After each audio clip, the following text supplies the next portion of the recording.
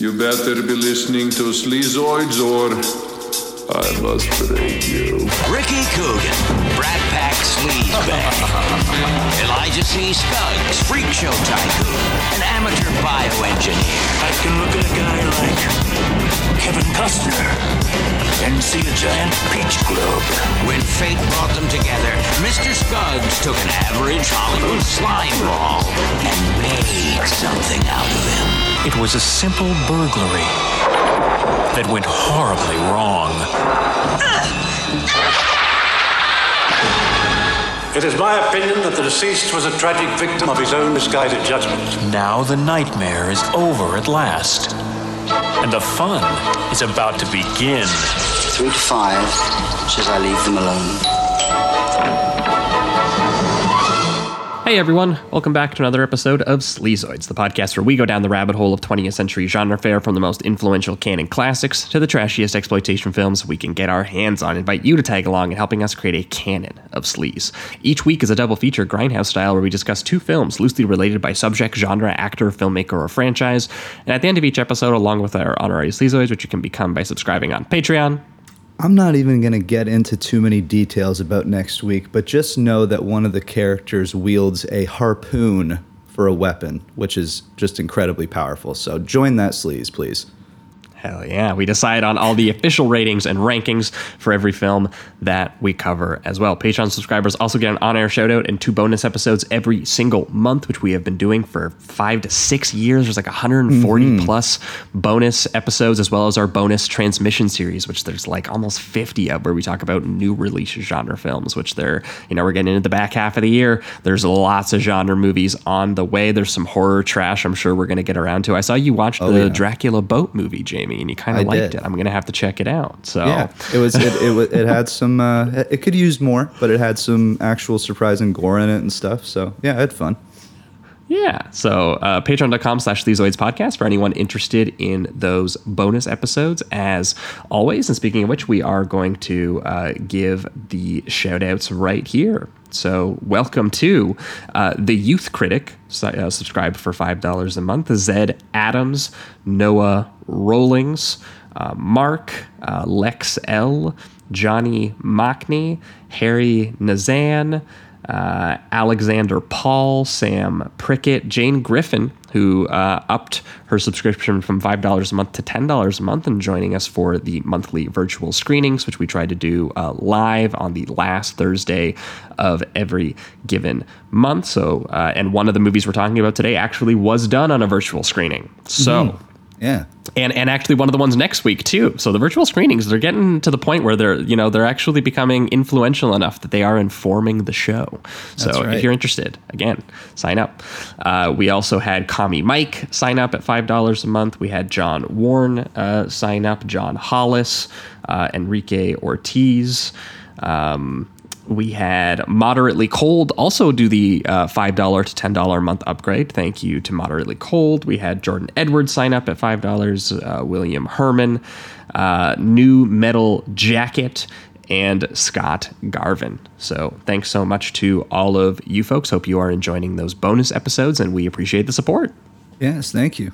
That's the one plug for the week. The other plug, as always, is Apple Podcasts and Spotify. If you're listening on either one of those platforms, and I see the stats, I see you right now listening on both of those platforms. I'm looking into your soul. Please give us a good old rating and review over there. It helps us climb the ranks and find new listeners, and we appreciate that support as well.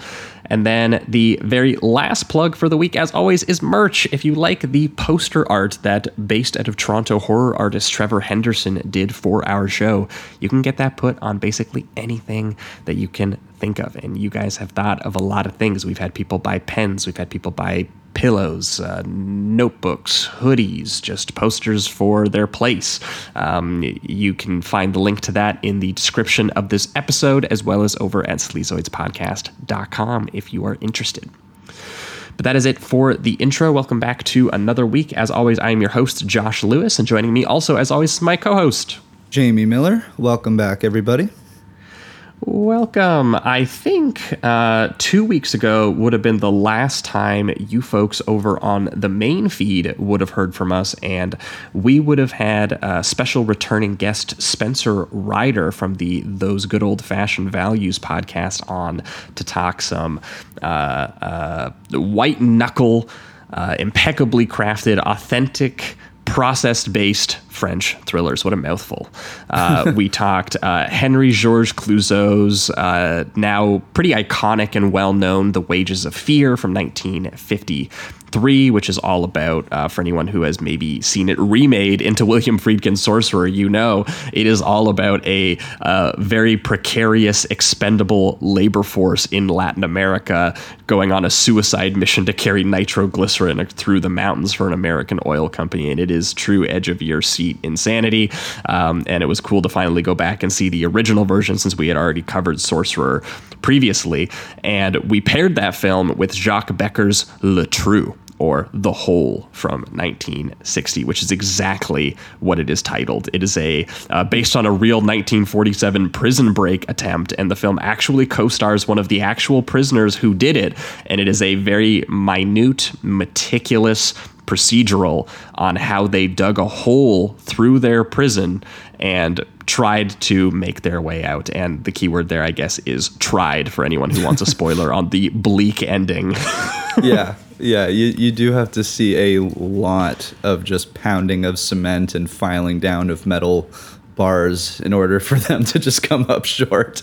It is kind of heart-wrenching in that sense. Sitting through 4 minutes unbroken shots of those guys just pounding the floor and bonding through the work effort that they are all putting in with their bodies, and then just all for ultimately betrayal as it goes. But Spencer's pick over on the main feed 2 weeks ago actually directly inspired us last week, moving on over to the Patreon feed for the patrons exclusively, where jumping off Le Trou, we did some similarly minute process-based thrills of watching skilled technicians very much planning and executing these biographical prison breaks that also kind of take on an existential quality through, you know, how they've been shot and how they've been made. So we, of course, had to discuss maybe the most famous example for any cinephile with a Criterion subscription, Robert Bresson's A Man Escaped from 1956, which takes a very sort of minimalist and abstracted approach to its procedural prison break subject matter. As a World War II resistance fighter makes his way out of a Nazi prison, and he does so in the Bressonian, very stripped down, very austere style in order to find his way into this very artistic and psychological and spiritual realm with the material. So we had some fun talking about that, as well as Escape from Alcatraz from 1979, which was essentially the gritty American tough guy version / borderline remake of A Man Escaped by Hollywood veteran Don Siegel, and obviously Mr. Clint Eastwood playing Frank Morris, the guy who did supposedly successfully escape from Alcatraz, resulting in Alcatraz being shut down in the 1960s. Yeah, and it's a lot of fun to watch A Man Escaped, but with, one-liners and just all this the macho delivery that Clint Eastwood and some of the rest hands of his being chopped off brutally with hatchets, Yeah, it's the kind of choice Bresson wouldn't make. Exactly. But yeah, both amazing films. I mean, we recently kind of watched Escape from Alcatraz the first time, at least within the last year, and it's great. So yeah. No, yeah, that was what inspired it. Jamie and I just decided to throw it on. We were like, we both never seen this before. There's a new restoration out. Maybe we should just watch it. And then we did. And I was like, immediately, within less than a year, we were like, this has to be an episode because, man, A Man Escaped is it's so It owes so much of what it's doing, especially in its second half when it just gets into, Clint Eastwood fashioning little makeshift escape tools and, little suspense sequences of him trying to avoid the guards and overhearing them and things like that. And even if it's not as committed to the psychological perspective maybe as Bresson's is, where it's like all of the stuff in A Man Escaped where it's just locked into the prison cell with him and you literally can't see or hear anything that he wouldn't be able to see or hear while you're in the room with him. It's horrifying at times. Yeah, definitely. Like with Escape from Alcatraz, there is a little bit more of that. You get an insight on kind of what's conspiring behind the scenes a little bit. And you're right. I think it is a little scarier to just be right in there with one cellmate and just get their focus on it. So yeah, they're highly recommend both. Yeah, and like Jamie and I would hope all of you were taking some notes for any of you end up getting to prison. We basically just did 3 documentary examples in a row on various ways to actually make your way out. So you absolutely do need a spoon. We did learn that. That's the most important tool. It's been an educational 2 weeks. Yes.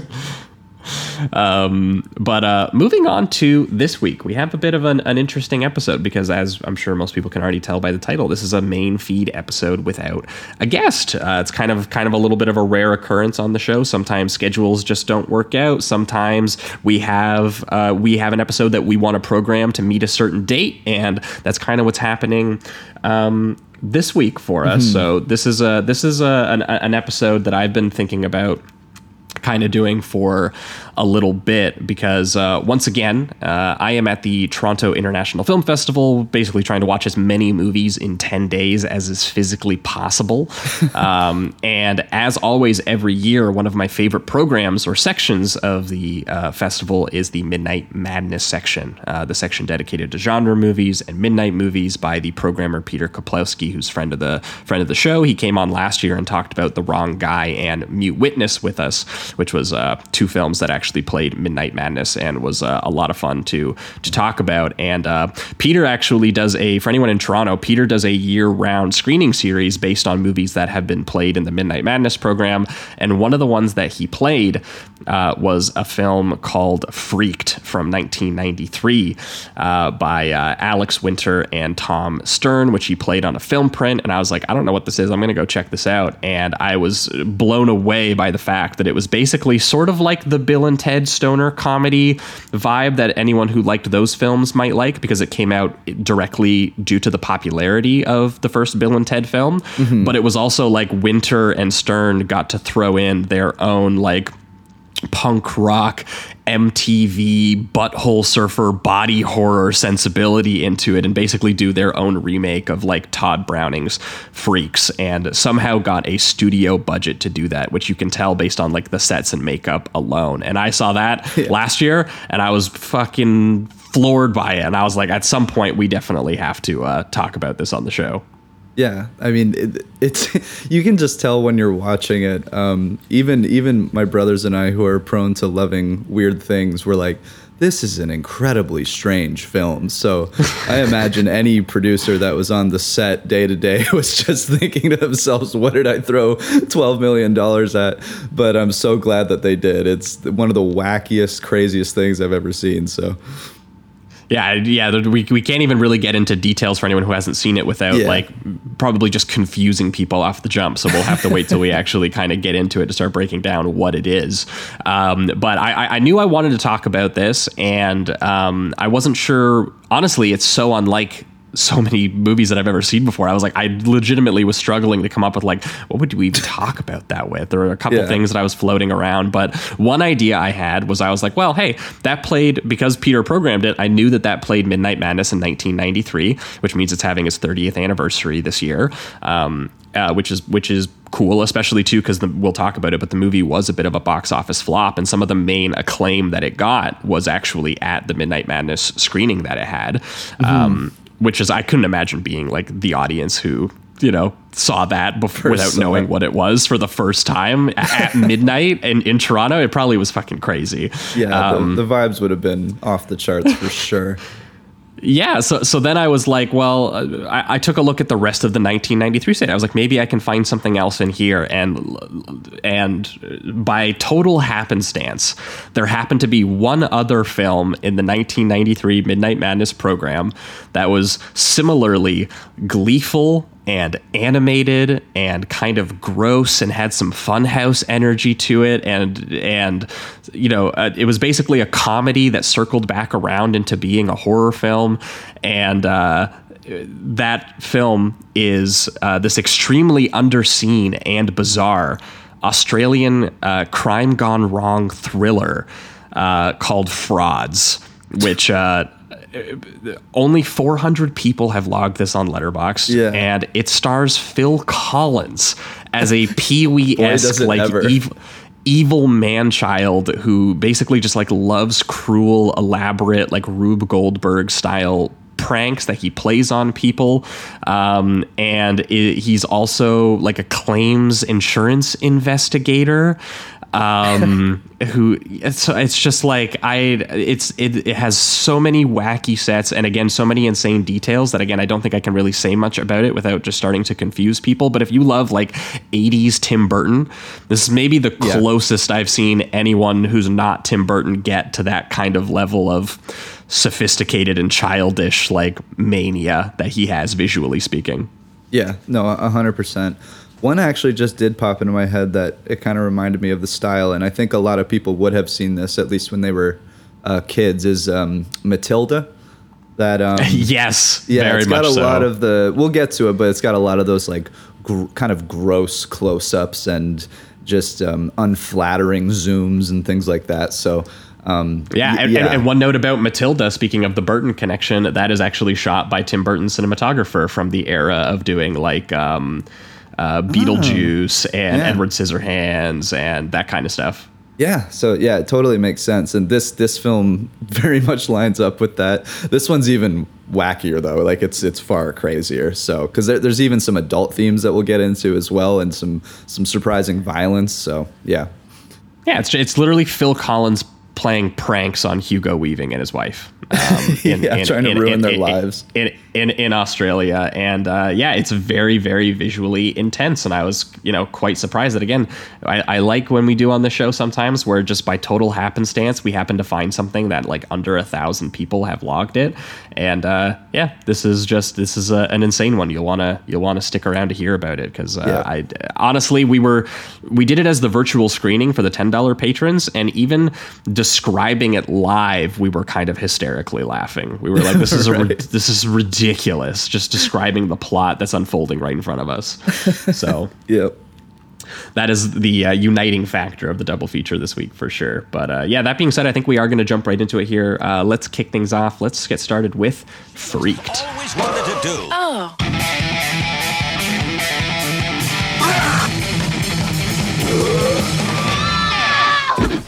Introducing Larry Bud Melman as the President of the United States. What's the matter? Afraid of a little rock stuff? In Freaked, coming soon to a theater. Freaked, but ugly, but funny. Welcome to show business, morons! All right, we are talking Freaked, the 1993 American absurdist comedy sci-fi body horror film written and directed by Alex Winter, Tom Stern, and co-written by Tim Burns, and obviously starring Alex Winter alongside a Randy Quaid and Megan Ward and a ton of other sort of like small comic sort of like cameo performances from Bobcat Goldthwait, John Hawkes, Brooke Shields, Mr. T, and even a very subtle one by Winter's Bill and Ted co-star Mr. Keanu Reeves, which we will talk about because it's very fun.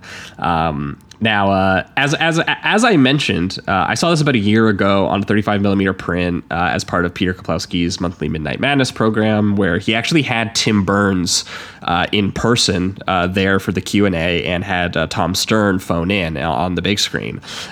So the history of this one is quite interesting. Alex Winter, previously, obviously, we've covered him on Bill and Ted, which he is hilarious in, and that second one especially is the one that we covered on the show because of the insane levels of like production design and like set pieces. Or they're like straight up going to hell and hanging out with William Sadler as Death, who also makes his way back into this film as well.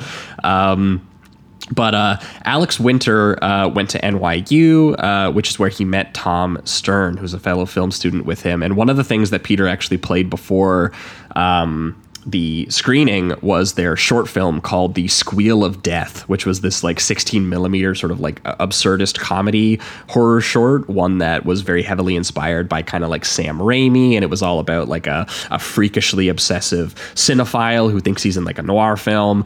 And either way, that actually, they kind of shopped that around to people the same way that Sam Raimi did. And people were, got kind of interested in it. And it actually got them kind of like some music video gigs into the mid-late 80s. And that and the connection, plus the success of Bill and Ted in 1989 got them this short-lived half-hour sketch comedy show that some people might have heard of on MTV called The Idiot Box, which is basically where they first started working with the other co-writer Tim Burns. And it was the show very obviously inspired by kind of like Monty Python sketch comedy, like, parts of this too even reminded me of stuff like Meaning of Life. There's a big vomit gag in it, which we'll talk about. But also things like Tim Burns especially was going crazy at the Q&A talking about like Mad Magazine and the Zucker brothers and all this stuff they just kind of grew up devouring and thinking were hilarious and just constantly coming up with jokes all the time. And so that mixed with the 90s MTV culture and a little bit of the kind of sort of like punkish rock, experimental noise rock attitude that those guys kind of had, that they kind of that they were crude art too, like a lot of almost like melting faces or overblown makeup and just grotesque kind of vibes. Yeah, turning it into something that's like very like psychedelic and anarchic. They were really into the band Butthole Surfers, who actually did the soundtrack for this film as a result. And apparently the show was just like pure slapstick, like parody insanity. They did like fake commercials and shows, some of which actually makes its way into this movie. And they constantly tried to find a like, particularly violent and kind of grotesque angle to stuff. And as a result, they only recorded about 6 episodes or so of that show before the executives started getting concerned about it. And they basically took a lot of the comedic ideas they came up with at it, and they took it over to Fox instead, because they were like, hey, we have a good idea. So they pitched Fox Studios somehow on this like vulgar 90s weirdo punk rock thing. And they would be like, if you want to get kids interested, if you want to get like, people who the MTV kids who are really into like Ren and Stimpy and shit like that. If you want to get those kids into, I can get their butts in seats. And whatever Fox executive was there was like $12 million. Give it to them. They have this pitch called The Hideous Mutant Freaks, spelled with a Z, and it was functionally like... I rarely say this, but I really love whatever producer that was that went, this deserves the $12 million. He just like smoked a J off break or something like that, and he was ready to go. I love it. Well, and it's hilarious because functionally they pitched him on the Todd Browning movie Freaks, complete with the circus freak show setting, but like again done in this very grotesque comic style that this very sort of like post-punk confrontational thing that they had, and it ends up being this movie about this this sort of proprietor mad scientist Elijah C. Scruggs, played by Randy Quaid, who transforms these unsuspecting tourists into these man-made mutants using this biogenetic fertilizer, one of which is including Alex Winter playing this guy named Ricky Coogan, who is the this very sort of like self-centered Los Angeles actor. And when they pitched this to the studio executive, apparently he was like, as long as you can like avoid the R and like push the PG-13 as far as you can take it, he was like, I'll get you like an advertising deal. I'll get you like a toy deal. Like we'll do all of this kind of stuff, which unfortunately all fell through because Rupert Murdoch over at Fox fired that studio executive. Damn it. And during the post-production of the film, and replaced him with a guy who like fucking just hated their concept and was like, why are we making this? Some like stiff suit guy. And they were doing test screenings of the film film that weren't doing well. And so he totally cut their post-production budget. He made them cut like 15 to 20 minutes out of the movie. He totally screwed their distribution and marketing to the point where they essentially killed the film's theatrical release, because it was supposed to be a wide release movie, which is insane to think about watching it. But it only ended up playing in 2 theaters in the United States after generating some acclaim, including at the Toronto Film Festival. And didn't it only make like $6,000 or something like that? Yeah, brutal. It is a $12 million budget. Like the total box office gross of this film was $30,000. Yeah, that's got to be one of the biggest blunders, no? Just in the sense of like scale there. That's crazy. It's got to be up there. Now, I would hope that Fox maybe gave it some sort of like video release, and it maybe found like a cult video release following after the fact. I don't really know the numbers on all of that, but this movie deserved a lot better, because when I saw this, man, I loved this. Like, it was like it was so evident just on a purely filmic, like even just like a textual level of what they made. The money's on the screen. It is consistently inventive and chaotic in terms of its visual style. It's very, this is part of those kinds of films that I talk about on the show that I really like, where it's like, I have affection for movies that are made by genuine outsiders and quote unquote freaks who just for some reason get a chance to run the asylum and go crazy with their weird sensibilities and obsessions, and even like incorporate that into the story, where it's all about these weirdos and outcasts who are like overthrowing some like corporate attempt to squash them or something like that. Like, the movie this most reminded me of that we've covered on the show is actually UHF,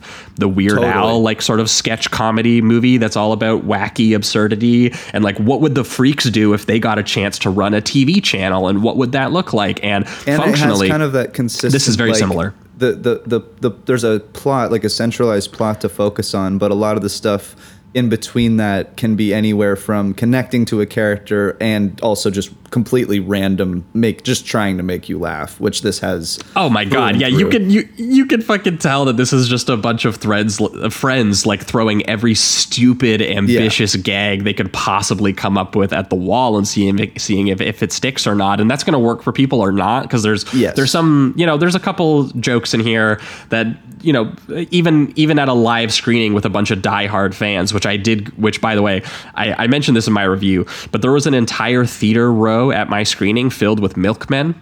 So like, that's how crazy, and they were committed. They were full dressed up. They had all of the props and everything. Like, so people, there are hardcore fans of this, and you understand why, because it got such a shameful, it got treated so shamefully for what it is. But, also there's like an extended joke in this about like the Bob Villa, like home improvement guy, like a reference joke that even in a room full of audience diehards, everyone was kind of like, who? Like, what? Like, it just, so there's some elements of this that don't necessarily play to a modern audience, but there's still some stuff that is like, I think, universal. Yeah, and I do think that even the things that you don't quite get, because it's based on more of the era, like the celebrities of the era maybe, I think the joke still lands, because just the idea of like him having a tour as this newly found freak to, the kind of the freak show grounds and everything, and having that guy just pop up and be like, you know what you really could do to bring out some more sunlight in here. I think like the joke still lands, but yeah, I agree the specificity of it is a little bit too obscure nowadays, I guess. Yeah, I mean, that's it. Reference humor always kind of dates itself a little bit, even for people who are maybe even like caught up on the era. Like, there's still some funny stuff in here. Like, there's a reference to Brooke Shields, like a Blue Lagoon 2, that kind of right. maybe made me chuckle. But the stuff that really works about this, and the stuff that really like that they threw at the wall and did stick, is just the absolute like sort of like monster movie insanity of it all. Crazy throwaway physical gags, giant Uzi wielding eyeball guards, which we'll talk about, but like even just having like a full-on like straight out of Zucker Brothers Airplane, like a kid getting sucked out of an airplane and falling on farmland like a dummy. Like, it's that's the kind of comedy that no matter, there's stuff in here that's very specific to 90s weirdos that was meant to horrify horrify the parents of the era, especially some of the like grotesque body horror and gooey creature effects, because we'll get into a lot of the specifics of it, because there's a ton of makeup to talk about.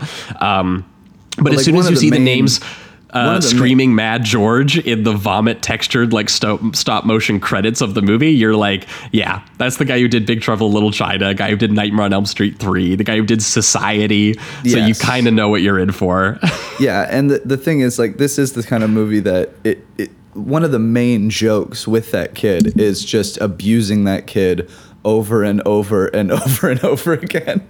I find that to be absolutely hilarious, and they kind of make him a more, like a cartoonish character. He's got these big glasses, and they even put, I think, anyway, I hope I'm not insulting the child here, but they put these like giant prosthetic ears on him as well, just to make Apparently that was unfortunately also his actual ears, so we are just ripping on this child. Well, we are just ripping on this child. Well, I apologize to be fair to him, I think he's incredible. He looks exactly like, he was cast because he looks exactly like the ginger kid from Mad Magazine, like the glasses, absolutely, the ears, the teeth, like absolutely. He's the whole package. We'll apologize for the ears, but kid, you were well casted. You nailed it. So I mean, yeah, no hate whatsoever. I think he's honestly he's like top 3 funniest characters in this entire thing, and it is legitimately like a 12-13-year-old kid just giving it his all in every scene. So I mean, hats off to him. Also, the ears do look ridiculous. I'm not sure I believe them that they are real, but apparently I honestly thought from a side profile at one point, because I was looking at them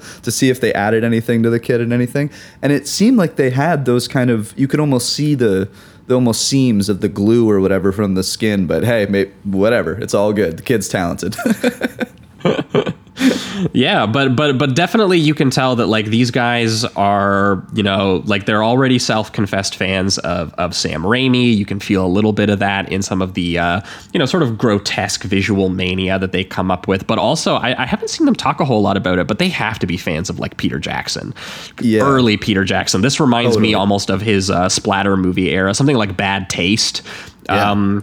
There's a lot of shared sensibility too, especially in the very like deranged, hyperactive kind of nonsense sense of humor. Like there's stuff in here that's stupid, but they lean into it with so much commitment, like formally, that I have to just like respect it on some level. But yeah, and anyone who's into like transgressive comedy or like punk rock prankster vulgarity and energy, like this is as extreme and offensive as you could probably be in the 90s while maintaining a PG-13 budget and getting studio money to do absurd makeup and sets and elaborately staged set pieces and stuff. Yeah, and everybody is on the same page here, which is great, and you can just tell. It seems like whoever was doing the makeup, the directing, the writing, I mean, a lot of the writing and directing is coming from the same people, so it's definitely a vision that they had.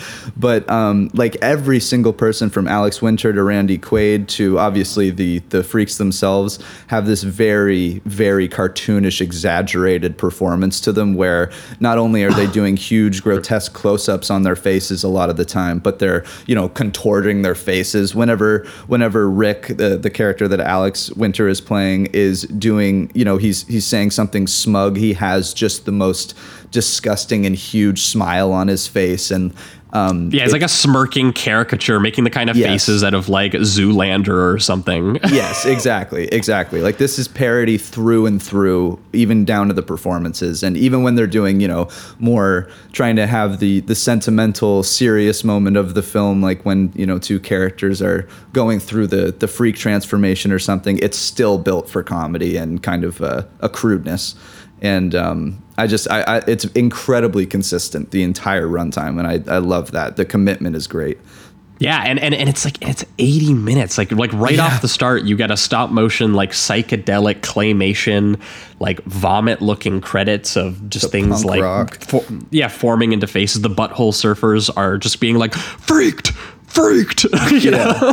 And even the 80 minutes kind of goes, in my opinion, I don't know if it was because it was cut up to ship from the studio eventually. That would kind of make sense in a way, but I think the runtime really works well because it has that kind of punk rock attitude. Like most punk songs are 2 minutes, 3 minutes maximum. It's very fast and kind of out of there, and this feels like that. Like there's no fat on this thing whatsoever. The plot moves like crazy. on purposely, and so you don't really have time to really think about a lot of the nonsense that keeps being thrown at you. You just have to really embrace it and enjoy it. Very much like a punk rock and even song. the framework is so like loosely established, like this idea of the whole movie is like essentially one long flashback told by Ricky Coogan, played by Alex Winter, and he's supposed to be this very sort of self-centered, like, you know, smug, sort of former adorable child star who's just now like an LA asshole actor, essentially. And he's basically being hired only for, it seems like, commercials and kind of trademark, like he's advertising items all the time. He seems like a soulless actor instead of someone that's really trying to become an artist. Yeah, and the frame show, or the framework, is that he's going on this like live talk show hosted by Brooke Shields, and he's silhouetted in order to hide what is this, like, you know, this shadow of clearly some sort of monster, and she's talking about, tell us your story about your disfigurement that made, you know, kids previously who were in love with you now like shriek in terror. And he starts telling this story, and it begins with him accepting this $5 million sponsorship contract from William Sadler and his evil, imposing boardroom of the mega conglomerate known as EES, or Everything Except Shoes. And even the logo is like a crossed out shoe in it. They were like, we refuse to sell shoes. Yeah, which has an incredible body horror gag payoff at the end of the film. Yes. Yes. But this boardroom is filled with these like old men puppets that he literally like levers around with a little controller. They have like little strings on their hands that he like Pinocchio puppet styles them to vote for all the choices that he wants to do.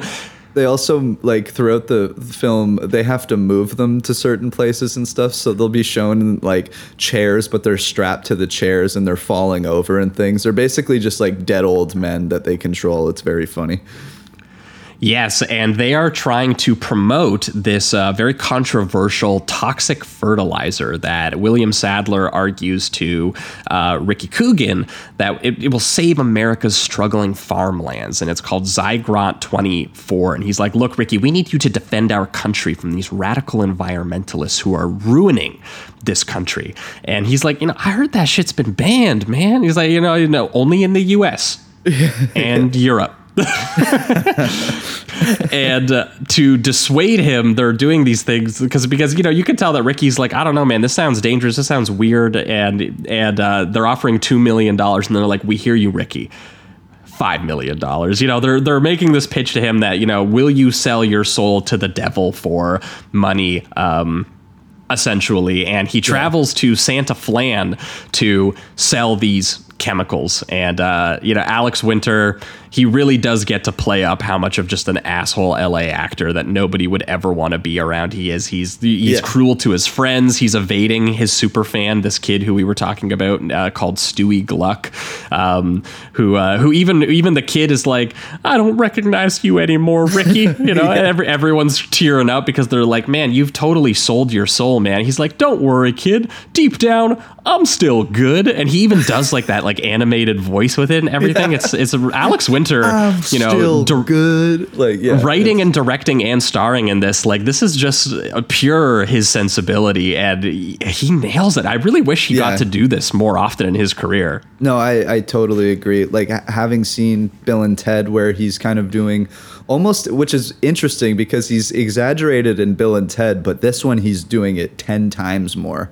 And I think it's absolutely brilliant and hilarious to watch. And I love that even those scenes too, like where they kind of have some recognition of his characterization, they undercut it immediately by abusing the small child by hitting him with a cart and letting Ricky just kind of smile and go on with his day and not think about it any longer. Yeah, literally laugh out loud at the kid being thrown out of the airplane via the like escape hatch and then like falling to his death onto a farm. But obviously this is an incredibly absurd movie, so the kid doesn't die. He just lands and he goes, hey, I'm okay. Yeah. Yeah, it's fantastic. I also love that they partner him up. Like, one of his friends is just a total like pervert. So I just enjoy the the commentary of like the asshole rich Ricky actor guy, and then his confidant, his best friend is a total pervert that's just along for the ride. I'm like, that's Hollywood right there, baby. That's what it is. He has so many jokes about his Rodney. When we eventually get to the section where they start turning them into monsters, I love that his friend Ernie, played by Michael Stoyanov, his line is, "Yo, could you give me a bigger Rodney?" And they were like, I forget what he says too. He's like, "I'm not a miracle worker, kid," you know? Yeah. And I think he's introduced with like literally the first frame he gets in is he's got a hand prop in his pants and he's just smacking women around with it. Like that's the introduction to this character. So yeah, and it's one of those movies that fits so many absurd gags into it so fast. It's actually hard to like catalog them. Like, yes, I was actually having a hard time taking notes watching this because you want to just sit there and enjoy it and like enjoy the gags, but you actually have to pause it to be like, man, that was a complex gag for a 5-second like throwaway thing. And they find it in every single kind of shot. This is one of my favorite things that like what does separate, in my opinion, the best comedies from mediocre comedies is even finding jokes in the stuff that other people wouldn't be able to find jokes in. And there's one great example in this plane sequence when the kid falls out of the plane. They're landing in this, Santa Flan, this fake Latin American country.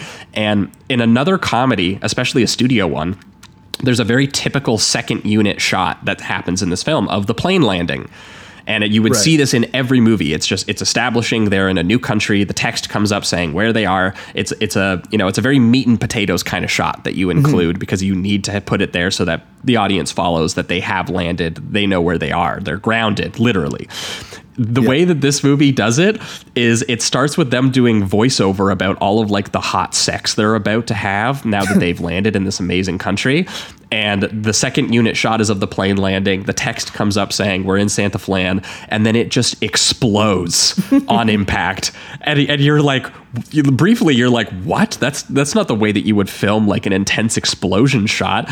And then it literally like whip pans over to them, and they're like, wow, glad we weren't on that plane because it was the plane that landed right after them. Yeah, and it's one of those films too that it's like because it's so fast and it's constantly moving. Like we said, with credits too, this is about like 75 minutes, really, this movie. Yes. And right away, as soon as they make that joke, he looks up and there you go. You see the next co-star, which is Megan Ward, I believe. And, Julie, who's playing one of the radical environmentalists who is protesting EES and Ricky Coogan already at the country. So then he has to like disguise himself as an incredibly injured, bandaged man to like fall into her arms and be like, oh, help me, Miss Protester. I also hate Ricky Coogan and EES. And this is 20 seconds after the gag you just saw. And then pretty much immediately after that, they decide to go on the road together. And then I would say probably a minute later, it's revealed that it's Ricky and that he's not in a body cast, and then they start to fight. Like, he gets so angry that she says that she likes Christian Slater as an actor better than Ricky Coogan, that he has to be like, oh, fuck you. Like, he has to reveal himself and expose himself for being a weird perv. That's what I'm saying. This is within a 3-minute span. Like, it's just crazy how much information is constantly doled out to you while doing gags and just keeping the whole story moving. And it's incredibly fast paced. One of the most fast paced movies I've ever seen.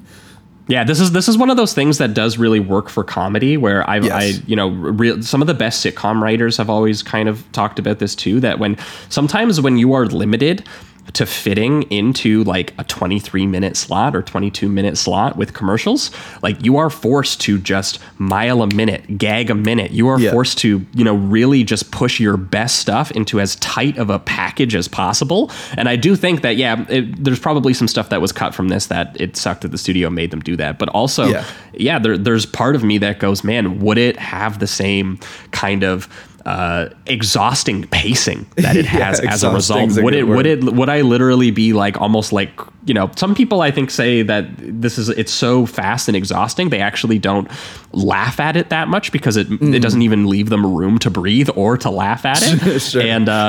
And to me that's not really a flaw. That's just it.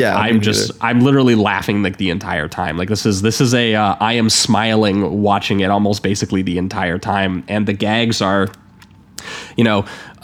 so chock full and sometimes interacting with each other, and you have a gag inside of another gag or something like that. Like it's really, really ridiculous, and it basically really kicks in on their drive when they start seeing those billboards for this Elijah Z. Scruggs local sideshow circus freak show called Freakland, and it has a billboard for the human worm and a billboard for the dog boy, and you can tell the amount of money they spent on this. Like, they built those billboards, man. Like, it's I wish I could have one. Every single set seems completely built from scratch, because even the Freakland set, that huge crane shot as they pull up with the neon sign, and like the giant spinning like Randy Quaid head that they have. I hope Randy Quaid owns that and keeps it in his house. Oh hell yeah, that would be amazing, right in his backyard. Even like small things, like when they're approaching the freaked area and they see the big sign that says freaks, and it's like pointing this way. The camera then does a huge like 10-second zoom into a small place in the corner where it's like trademarking the certain like the copyright of freaks or whatever, and it's just It's just another example of like, it could have been a simple establishing shot of just like, you're here. We've already made the billboard joke, but no, they just add another little thing where even the camera is a part of it, where it zooms in and it takes the time to actually zoom and not just cut to it. It's great. Yeah, and I love this whole introduction to Quaid, where they show up and they're like, hey, this place is kind of dead and it's kind of like lame and rinky-dink. Like, where are the fucking weirdos? And Randy Quaid just like bursts out of his shed. He's like, no weirdos here. We got mutants, we got genetic nightmares, we got like children from hell, twisted masses of living, breathing, tormented flesh, certainly, but no weirdos. And he's like this mix of like carny proprietor, but also like mad scientist, and immediately they're insulting him. It's like, well, you just seem like a regular old dumb shit redneck to me, as he's like creepily inviting them into his private show in his rusty shed. And I love that in order to, be less of an asshole than Ricky is, like Julie has to be like, we would love to see your freak show. I understand that you don't traffic in misery. You just show us a side of ourselves that we don't want to look at. You've built a monument to the variety and the innovation of nature. And it's funny. Like, it's just like, obviously they are trying to, like make fun of her politics a little bit, but at the same time, they are just 100% capturing what they're doing with the movie sensibility as well, being like, look at the level of creativity and innovation that goes into something just absolutely fucking repulsive. There's another line later in the film that really gets at this too, where Ricky is like, I've been in show business all my life. The public does not want to see disgusting, depraved, violent filth. And like, this movie is like literally a counterpoint to these lines and being like, look at this fucking crazy shit. Because as it turns out, he doesn't just exhibit this freak show. He uses his Tasty Freaks machine to inject people with this controversial fertilizer, Zygrot 24, and realize the human flesh into this bizarro artistic vision of his. And at one point he describes it as, imagine Kevin Costner, but he's a peach grub who can fart Blue Dano. What's interesting too is watching him like be so incredibly excited about every single time he freaks anybody. Like even the line before he does it, he's like, who wants to get freaked first? Like that kind of thing. Yeah. And he's just so excited about it. And, you're supposed to be, in a sense, worried for the characters, but because of the absolutely wacky tone, and how you kind of know, because you've seen like the Toad Man at this point, that the makeup is going to be pretty awesome. And that is that's a small taste when you see the Toad Man compared to what you see with like the worm guy, the dog boy. Oh yeah. The cow. It's crazy. What they turn Alex Winter into. But you as an audience member are like just as excited as Randy, because you're kind of like, this is bad for these main characters, but I cannot wait to see all this just grotesquerie on screen ready to go. So that's kind of fun too. You're kind of a part of their transformation in that sense. You want to see the goopy like pastel colored like acid that he's like rubbing on them to turn. He turns Julie and Ernie into conjoined twins, though not briefly before turning them into a giant Gumby that masturbates. Yeah.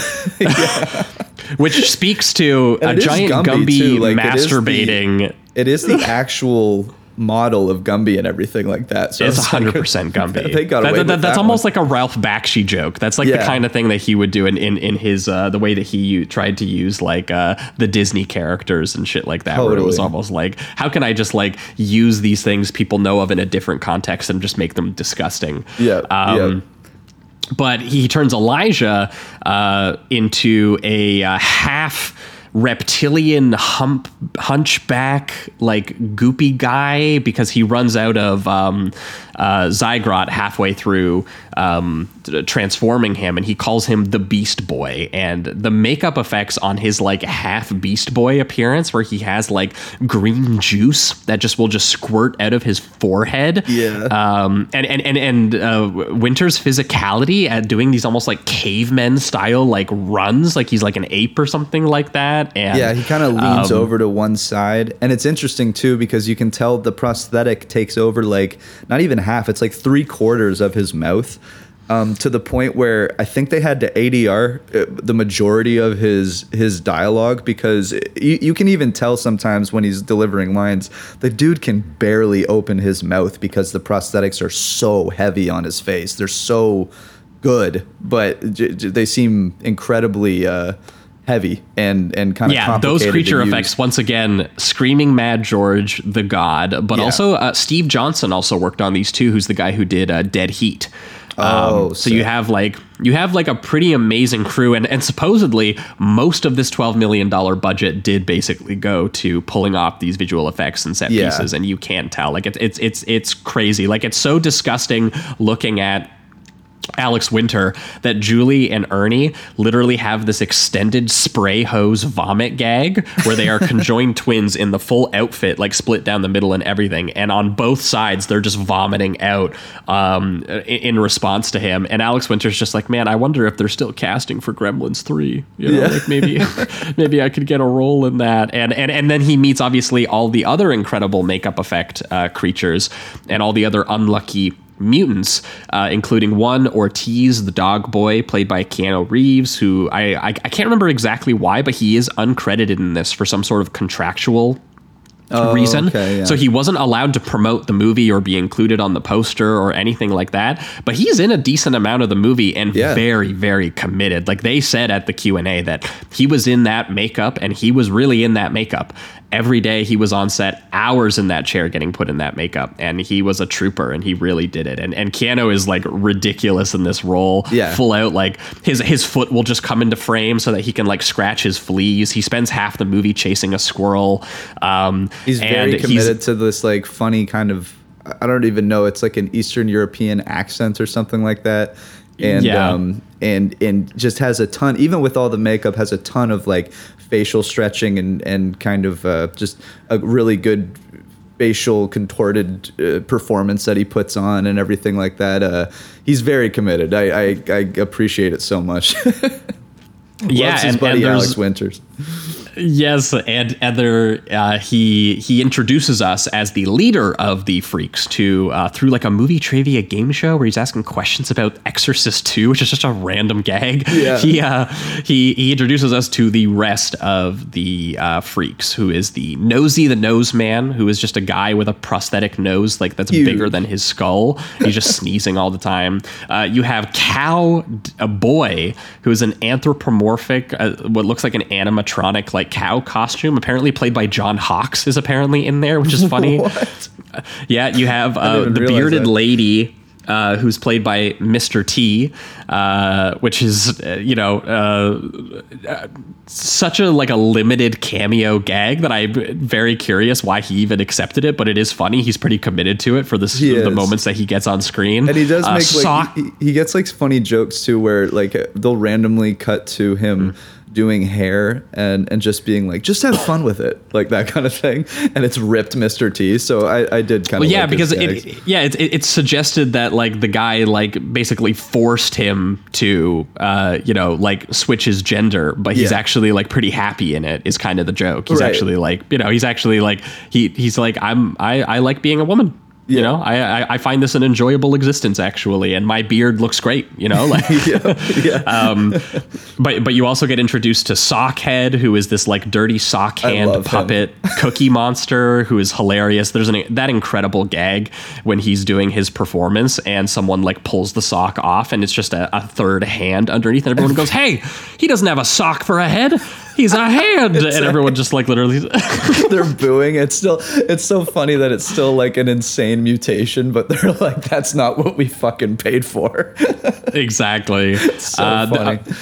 This movie is also, because it's like such a delightful zany whiplash between high and low brow humor. It is not against a recurring extended fart gag by a guy called the Eternal Flame, who most of his jokes are just he's sitting in the background of a scene and you can hear him farting through the entire scene. That's literally like the only reason he's in the movie. That's his entire characterization. I love it. Yeah. So to just throw that in between like what is also a pretty gruesome satire on like Hollywood's relationship to corporate America and like outsourced environmental destruction, which is, still in the movie as well. So it's just, like it's very funny to have a gag like that. You also have Rosie the Pinhead, who is just yells, does a lounge, just yells. She gets introduced to do a lounge singing routine. That's just her screaming and whacking her head with the mic. There's the Frog Man, who's just a guy in a scuba suit, and I can't remember. I have a feeling they mentioned in the Q&A that this guy was like meant to be a bigger like post-production effect, and they got cut of money, so they just left it in, and they thought it was hilarious because he's just a guy in a scuba suit or something. It kind of reminded me of, in fact, I can only think of this one example, but I've been seeing it more in like modern comedy, where if they have a group, there's always just this like one normal guy compared to everyone else. Like Deadpool 2 did it. And I think a couple others that I've seen, I just can't remember the exact examples, but it was that made me think of that the moment they cut to the guy in the scuba suit and he's like one of the only normal looking guys and they never really go back to him at all. I thought that was very funny. Yeah, and all of the makeup on these characters for the most part, but especially like Dog Boy, Nosy, the human worm is like particularly incredible. Like that guy is just fully in that giant worm suit, and he's nerdy, he's got the glasses, he's kind of like the older guy. The guy who his backstory was that he like legit studied worms and was like an academic, and then he ironically got turned into one. And that's one of the funny things. They keep doing these flashbacks where they're like, well, that makes sense. Like that's what a crazy, evil, mad scientist would do. He'd be like, oh, you want to be a worm, eh? You like worms, huh? But the other stories are so funny where it's like the guy where it's Sockhead and he's just like, yeah, I met the guy and now I have a sock for a head. And he's like, I'm sorry, I don't tell stories very well. or the cutaway to the hammer and it's just literally like the hammer, and it goes into a wordless flashback where he was like, previously I was a wrench, and he was so happy as a wrench. Yeah, like it's incredible. Also, just the fact that they know that some of the makeup effects in itself are just funny. Like the sock guy is very hilarious. So what they do just in his look, because he's got a very normal human body. Of a dude that's like pretty tall, it seems too, like a 6'3", 6'4" kind of guy. But then he just has that skinny sock head, and they'll do these like close cut-ups of him reacting to things. And because it's the sock head, and they have just like googly eyes glued onto him and a little tongue, that's the reaction shot that you get, and it makes me laugh every fucking time. It's absolutely hilarious. Yeah, well, that's just it. The gags really just start to accumulate because some of them are throwaway and they're just random and they happen on the side. Some of them, it's like, no, it's funny every time you cut back to Sockhead. It's fun, and everything that ends up happening with him is great. And I think that's something that will work for people or it won't, because every once in a while the movie is totally committed to derailing itself for a stupid joke, even for like a few seconds. Like it will just be like that one when they're being turned into to the monsters, and they're like, hey, you're not supposed to have those chemicals, like that's illegal, you know? And he's like, yeah, well, what about these? And it's just like this crazy Dutch angle push in on him holding like Ramada Inn towels, because he stole towels from the Ramada Inn, you know? and like the movie will literally derail itself for 3 seconds to throw in a gag like that. And for me, I found that incredibly charming, because in certain ways, that's the heart of the movie. Like the visual and physical gag within a subplot is what you maybe would try to come to this movie for. Like when the subplot about Stewie, who forms a telepathic connection with Ricky over the course of the film and comes back in the climax to kind of save the day. But early on, he's just like this floating nuisance near Ricky's head. And, he keeps trying to like swat him away like he's like a fly or something. And you have Cowboy being like, hey man, don't turn away your soul, mate. Lots of us freaks got ESP. Nosy can smell the future. Sockhead's got ESPN. And he's just watching sports, just cut away to him watching sports. But the throwaway gags in this sort of telepathic connection where it goes to Stewie's perspective is it's like, all the movie memorabilia of the alternate reality of the superfan, where like Ricky, he has a poster of Rain Man and RoboCop, but starring Ricky. When he tries to break the story to the various newspapers in LA, and it's like favorite gag, maybe. Yeah. He's like, Ricky Coogan is a mutant in South America. And he goes to like the LA Times, he goes to USA Today, and it just turns into a montage of him being thrown through frosted glass windows or doors every time, where it's just like, I'll show myself the door, boom, and you just see a kid literally fly through a fucking window. Like this stunt kid, man. Oh yeah, it's unreal. That was probably my favorite gag, because like I said, they've done the whole, like, they've been abusing this kid the entire runtime, but to watch him like 5 times in a row get sent through glass is unbelievably funny. And I do like that they just accent it at the end by having him learn that that's how you are supposed to just leave a newspaper company. So he throws himself through the last pane of glass. I was losing it. That was one of my favorite moments in the whole thing. And again, that kid is committed. I don't know, I can't remember actually if it shows him getting up and it was actually the kid that went through it every once in a while. But regardless, it's such a funny bit. Yeah, no, it's great, because he's trying to break the news on that, Ricky Coogan is now a mutant being held, prisoner at this cavalcade of atrocities and monstrosities, and being forced to, be a tap dancing performer. It's kind of like that section of Pinocchio when he gets turned into a slave. Yeah. For entertainment.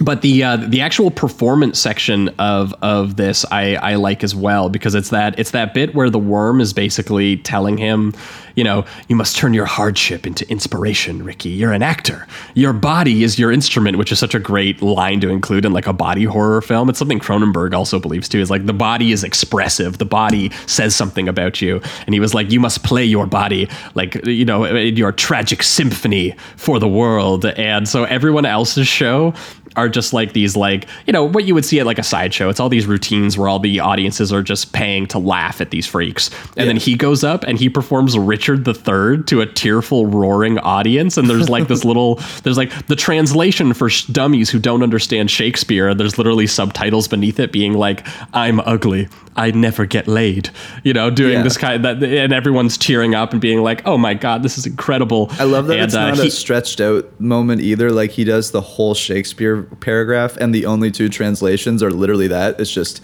I am ugly, I never get laid. That's fantastic. I also like that the first time they show the professor of Oxford, and he's like, we have put subtitles so that you can understand for the layman or whatever. And then later on, when he's doing actually more ridiculous things, like a part of the riot and everything, they still pop up his title, like Oxford professor or whatever. Yeah. It's incredible, especially during the big finale when it pops up and he's sitting there being like, kill him. Like he's there enjoying like the crazy monster wrestling show at that point. He's literally, this is the movie saying like, we are going to convince people who are only into highbrow art to turn into that guy, to be like, let's fucking go, let's see this fucking crazy shit. Because when it explodes, man, it explodes, because you get this crazy gremlin looking dude performing Shakespeare. in a club where a guy in a corner is making out with a goat. So you get crazy, wacky images like that. And he does anticipate that his corporation, the Everything Except Shoes, is going to come and save him at some point. But instead they show up and the guy goes, dude, you're kind of ugly now. Like, we don't actually want you for this endorsement deal because, you're not actually going to, sell this message of, even though he was literally directly harmed by the product he was supposed to be endorsing. And he gets so angry at this that he decides to go on like a violent rampage. And the bit, man, where this gets gory and he tears the head off of the corporate suit. Yeah. He literally throws it into the lens where it explodes blood all over the lens. And previously, what was like this performance, where everyone was kind of well behaved, is suddenly a chaotic, bloody massacre of people stomping on each other, people impaling each other. That dude who the one protester guy who he's a throwaway gag in the protest shot because he is the guy who shows up where he's got the I like Ike, which is like a sign for Eisenhower. So he's been in the protest movements for long enough that he has an Eisenhower sign, and he gets literally like gutted through like his torso and out his back with it, and he's literally gushing blood everywhere, and it's one like 3-second shot. Like just the commitment to establishing this guy's character and then the gruesome payoff for this character. Like he's probably on screen for like 10 to 15 seconds. And it pays off. Yeah, but they connect the shots so well that you still remember him being there. So when you see him the next time and he's just... And the thing is, too, I love the physical performance they went with, how they directed him, because he just kind of sits there while he's impaled and everyone is just chaotically running around him and screaming their faces off. It's so... like absurd and violent. It's literally like splatter movie Looney Tune. It's so funny. It's that was one of my favorite gags too. I actually wrote that one down. That one was great. Yeah, that one was great. And I also love that old guy with the video camera who I think they were trying to make the gag that he's like a pornographer or something because he's looking at this chaos and he's going, what's the matter? You all afraid of a little rough stuff? Like, welcome to show business. And he comes back later for another gag line where he's like, I haven't seen a stampede like this since the opening night of Ishtar, which is a gag for like 10 people. Like people who are really into like Elaine May. Unpopular film, like people that was a box office bomb and kind of killed Elaine May's career, unfortunately. Like this is just such a random line to give to him, and just the crazy zooms that they're doing with the cameras, the crane shots that they're doing, Winter screaming and spraying goo out of his head, Elijah Scruggs just like yelling, now that's entertainment, oh yeah. And I think this is when they decide, because this is kind of the it propels him to make the decision to try to leave, which results in the amazing Milkman gag that I laughed so hard at. Like, so he's trying to, he's trying to escape, and he crashes, and the milk truck that he's in, and he runs into the rest of the gang, and it's all the freaks, and they're all dressed up as milkmen as well. And like they had the same idea, they were in sync. And my favorite line is when he's just like, 12 is plausible, 13 is too many. Keanu chews that line. He's like, 12 milkmen, that's plausible, 13 is just silly, It's so good. And just the visual the whole time, because they actually take this conversation kind of seriously because they're, trying to escape, and they've established that this is a dangerous place for them and all of that. But the whole time you're just looking at which, by the way, they did because Ricky has the first idea of trapping the milkman in a trapdoor, stealing his outfit, and making his way off the property in the milkman outfit, like in disguise. But he gets caught by the giant Rastafarian eyeball henchmen who are wearing Uzis and carrying, and they're carrying Uzis and wearing Converse. Yes, and just an insane, so funny practical detail that I'm just like, and I mean, people might get a little, annoyed at like the fact that they're trying to do some like racial humor with the eyeballs, like wearing the hats and doing the accents, like they're doing everything. These are Rastafarian henchmen, but they're also just giant eyeballs, like with the Yeah. Like you could actually see the veins in them and everything like that. And they are it's also, like, the quite way a that- visual gag. Yeah, and I could see it's a little bit maybe dated in a sense. It doesn't do anything really stereotypical. Luckily, it's mostly just like, and they kind of pitch up the voice a little maybe bit to holding make the it giant cartoonish. joint in the other hand is a little. Oh, I didn't even notice that actually. They do. One of them, when they come in later, one of them actually has it in the middle of his eyeball, like he's smoking it out of his pupil. Oh yeah, you know what? I did notice that, but I thought it was very funny. So I don't know. But yeah, I could totally get it. It's a little. It's one of those things where someone might be feels- offended by it, but again, the feels pure kinda harmless. practical effect commitment to it, you have Yeah. to respect it on some level, I think. Oh, absolutely. And like, again, they don't do like, I guess there are a couple visual things, but like there's no super offensive dialogue or anything like that. Most of the time they just say something like, hey, stop right there, but they have the high-pitched, kind of pitched up Rastafarian accent, and then it's just watching two eyeballs chase And also Keanu doing Reeves' the dog boy. Mons, you know, Yeah. doing that kind of stuff. They do get a really fucking great one because they're the ones who eventually kill Sockhead, because Sockhead is like freaking out, being like, we're digging our own graves. He's like yelling and waving his noodle arms in the air, and he just gets slow-mo squib blown away like by a the true by action the film. Rasta eyes. Like yeah, it's like in a John Woo movie or something. just squibs popping off everywhere. And I think one of their one-liners, like straight out of like an action movie one-liner, is "that sock full of holes." You know, man. Which is just, I loved them. Every time they popped up, I put a smile on my face. I was losing my mind. yeah, but that's how he knows that this is dangerous, and also the fact that he also knows that they're all in danger because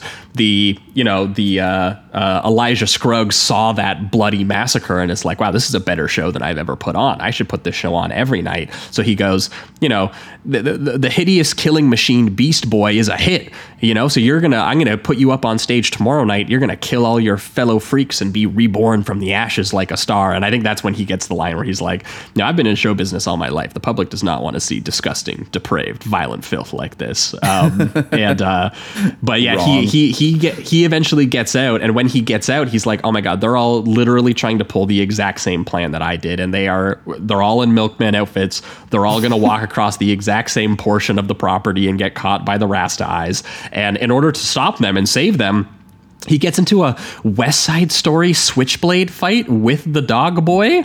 And that Scruggs line that he gets, and Randy Quaid, he has two lines in this that actually made me keel over. And one of them is this one, which is, wow, that's a lot of milkmen on one route.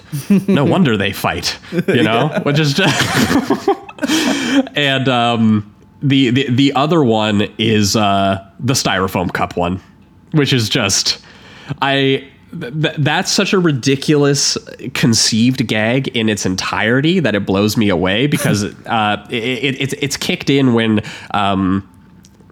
Ricky evades that fight with Dog Boy because he gets distracted by a squirrel and literally spends the rest of the movie chasing a squirrel. And the Rasta eyes are distracted chasing the squirrel. So they kind of make Ricky the sort of de facto leader of the group in this like very funny scene where he actually doesn't come up with the plan. Like members of the group all together. It's like this rousing, they're all like town hall meeting where they like, we could make an ointment that turns you into like a super freak, but like a good one. And the Warb could dig a tunnel on his way there. He's like, it's just so crazy it might work. How did you come up with this brilliant genius plan? And this is also the scene where the entire time the fart guy is just farting in the background. Right.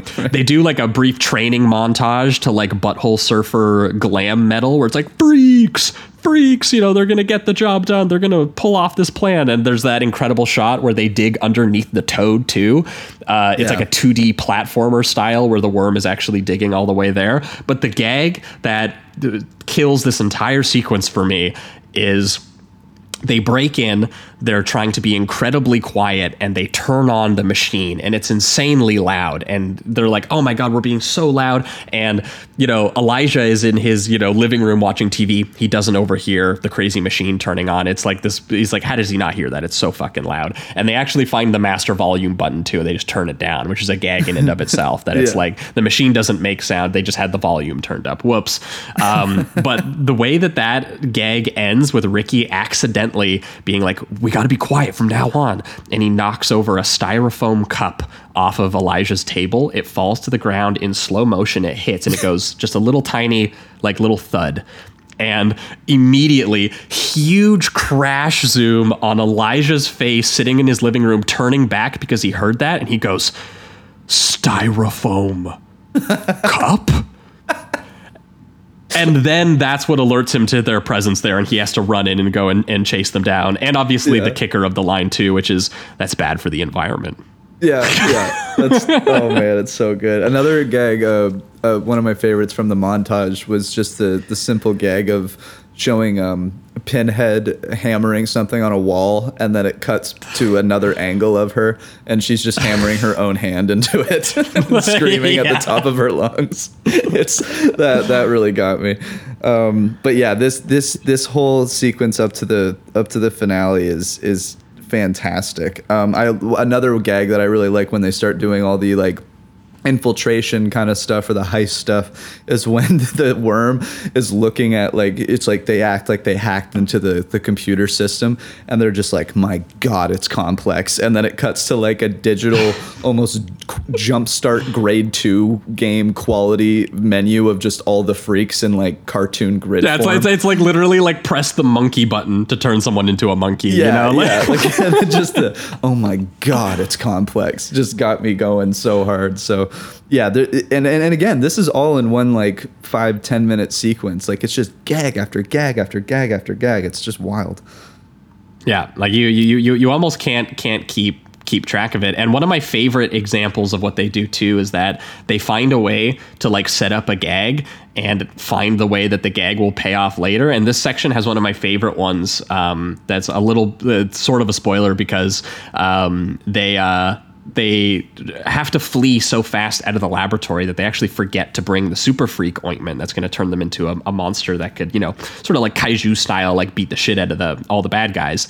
And Ricky forgets to bring it, and they all go, oh, you fucking idiot. Like, Ricky, how did you forget the one thing we did that whole plan for, and the hole we dug like caved in on itself? And he's like, but I did grab the macaroons. and literally like confetti goes in the air, balloons are freaking out. They all have a party because he got macaroons, and everyone eats macaroons. But there's one side voice gag in this where the worm goes, like, I don't like macaroons. Like, I don't want to eat. Like, he's like, I'm not into it. And this comes back because it turns out that the macaroons are actually the cure for the mutations that they've all had forced on them. Right.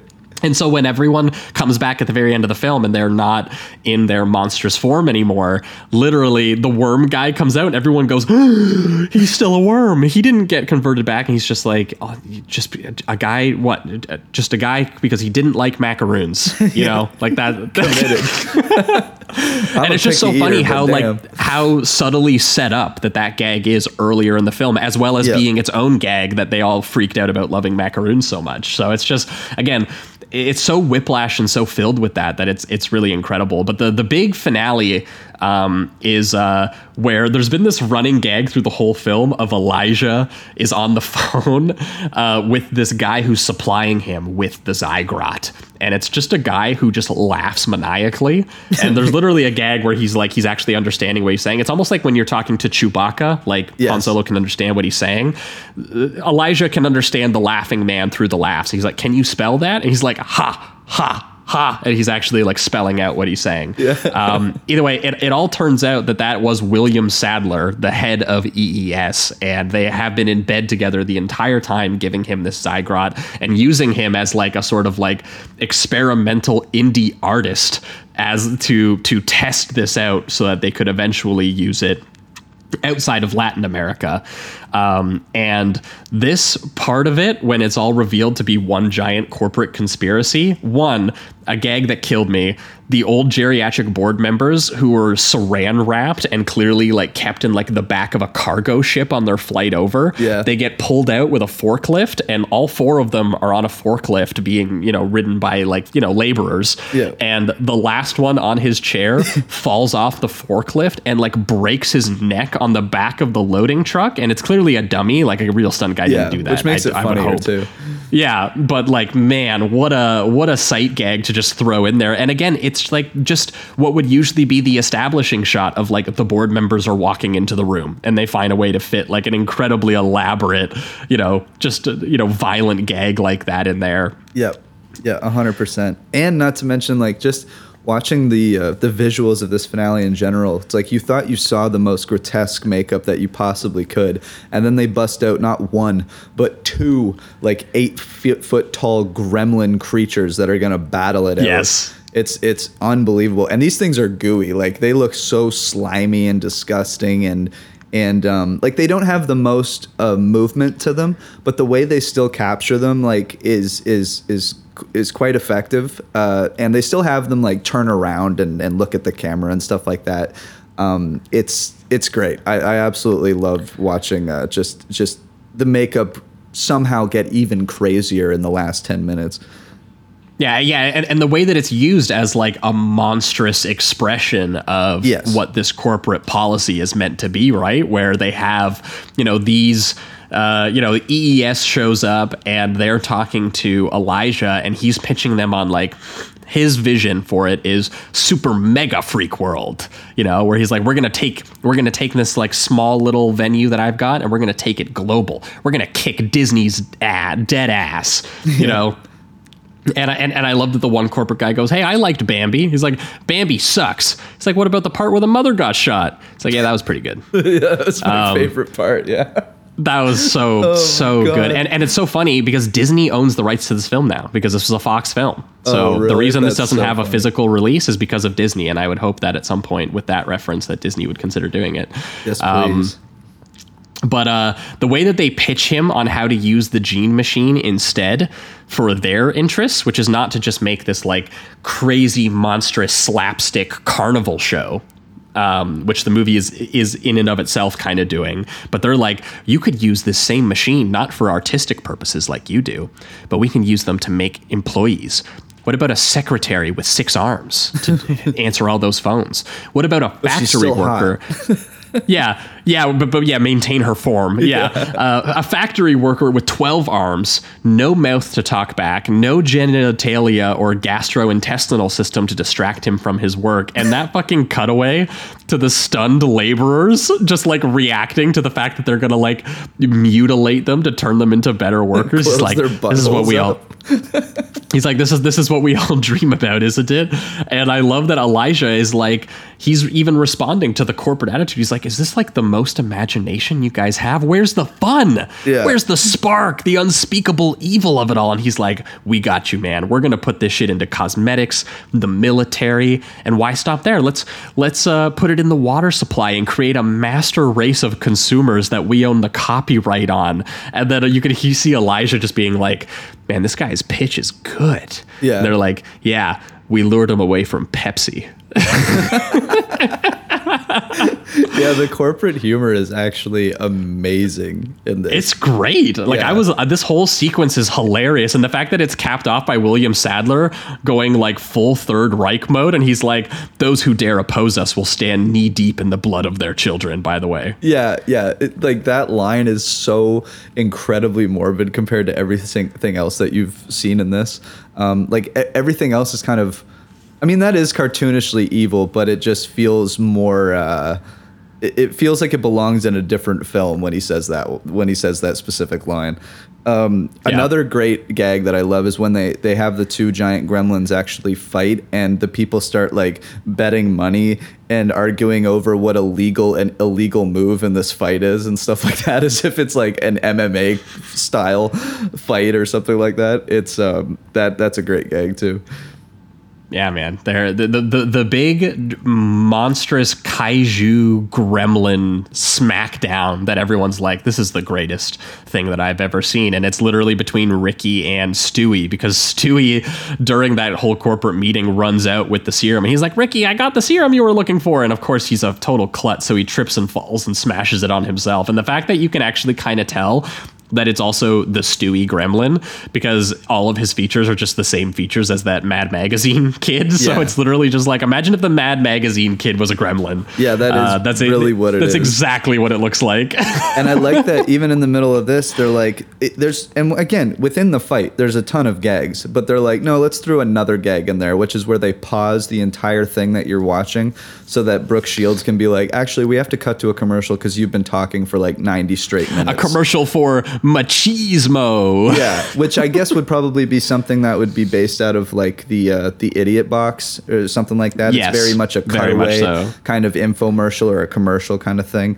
But I just love, and then they go right back into it. They're like, okay, now back to your story, and then you just go back to Randy Quaid bazookaing the CEO board and turning them into a giant sludge. Turning them into a society flesh shoe. Yeah. Which is great fucking payoff for the everything except shoes corporation people to just be like this giant grotesque looking shoe. Yeah.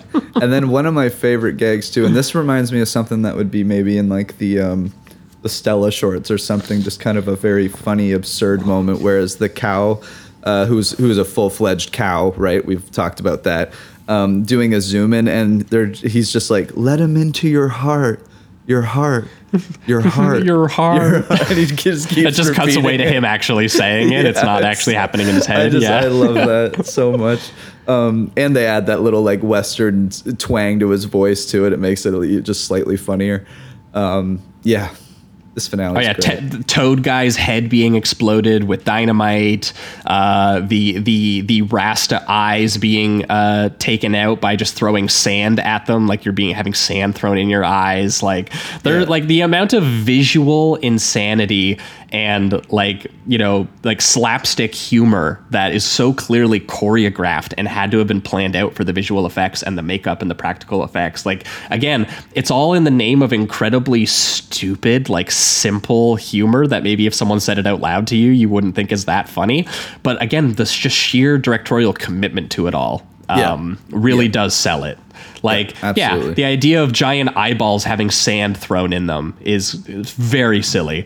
And man, is it like a committed to gag when they finally do this, and when they finally do take out Elijah by throwing him in the giant pile of goo. And they all find out that the cure was macaroons, was the coconut macaroons that they all ate, which does lead to a great silhouette gag when they go back to the show and you're like, wait, but he's been silhouetted the whole time as like the monster, the way that you do like an anonymous broadcast of someone. Yeah. And then they just go, hey, like Brooke Shields, we fixed the lights. And they're like, oh, finally, we're like 90 minutes into the broadcast, and they just turn the lights on. And because he wasn't silhouetted to hide his appearance, he was just normal the whole time, Yeah. which is awesome. Oh, so like that's funny. And the fact that Keanu, the dog boy, finally runs onto the show at that point, and he catches the squirrel, and he's been presumably chasing that squirrel the entire time. And when he does catch it, he just throws it into the audience, and the squirrel starts biting a woman's face off in the audience as like a throwaway gag. The FBI showing up. This is, I guess, before they get to the show again, but the FBI showing up and just open firing on Randy. Unbelievably funny. Yes, to watch. Randy Quaid, who by the way is disguised as Brooke Shields, and they go, well, yeah, and you go, do you know what, Brooke? Like, it was you. He looked just like you, except he had monstrous feet. The tilt down to Brooke Shields having monster feet. Yeah, and then they just open fire like 2 or 3 times into her. I think it's the two co-stars, the Megan Ward.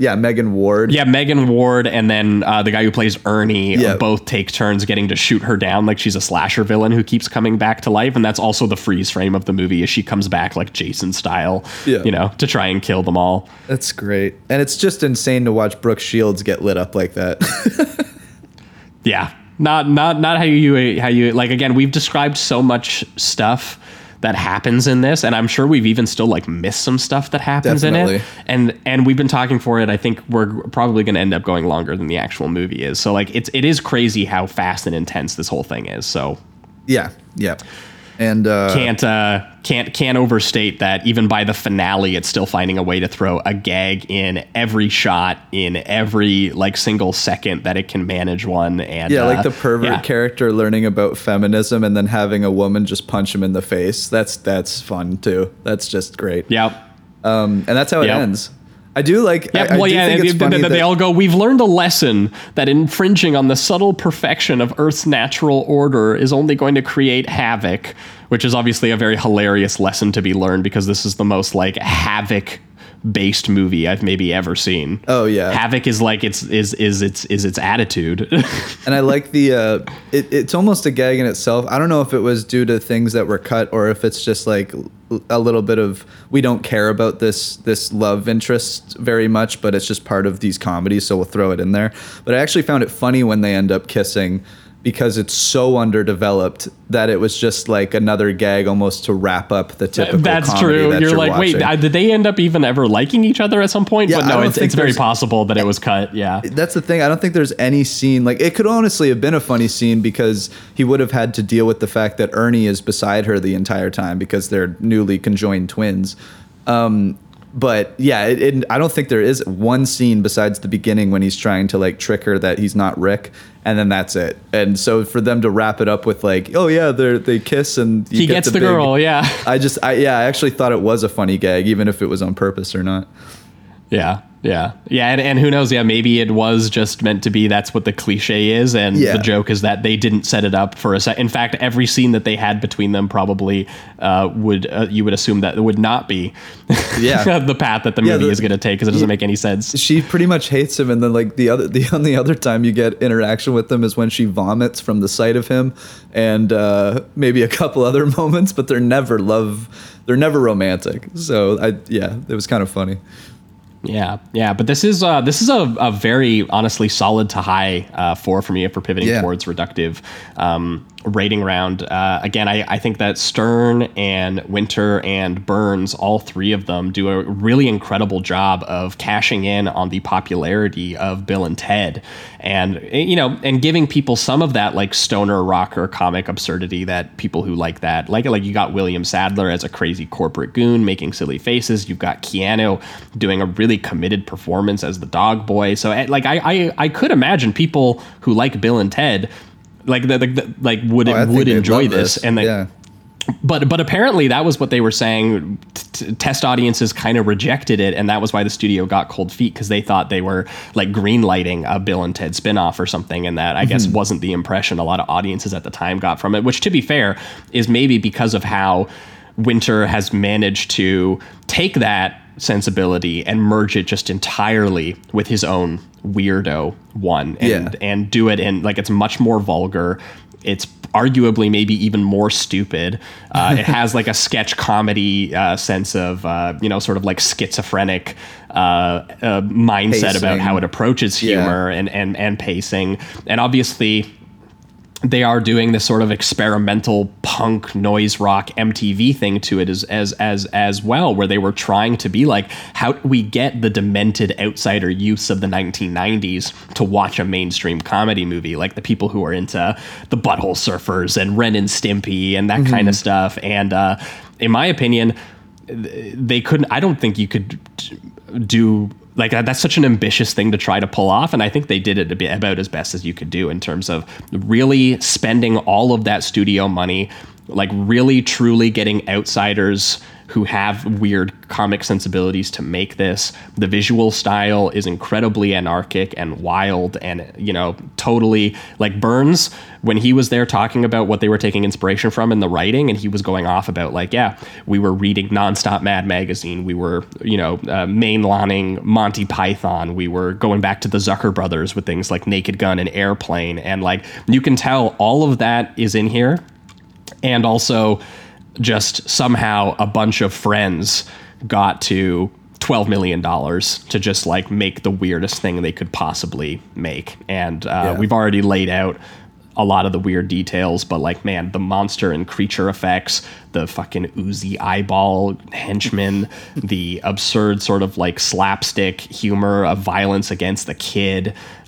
This is just like, I really don't understand the original Fox exec who thought this would do anything other than just like freak 90s parents out and be like, my kids can't fucking watch this. This is going to make them like, remember 90s parents thought like the Simpsons were going to make their kids rebellious like Bart Simpson. Yeah. What would 90s parents have thought this would do to their fucking kids? Like, it's just, you know, like they were like, no, this is gonna fucking turn them into monsters, and they are, you know, and so to do all of that and fit in Sam Raimi and Peter Jackson visual sensibility, body horror and science fiction elements, and also do a total throwback to the Todd Browning Freaks movie, which is an incredible Freaks in and of itself in terms of its concept and its premise and its heart about feeling for these guys and wanting them to overcome their corporate overlords and all of that. Like it is a pretty incredible movie with lots of blink and you miss it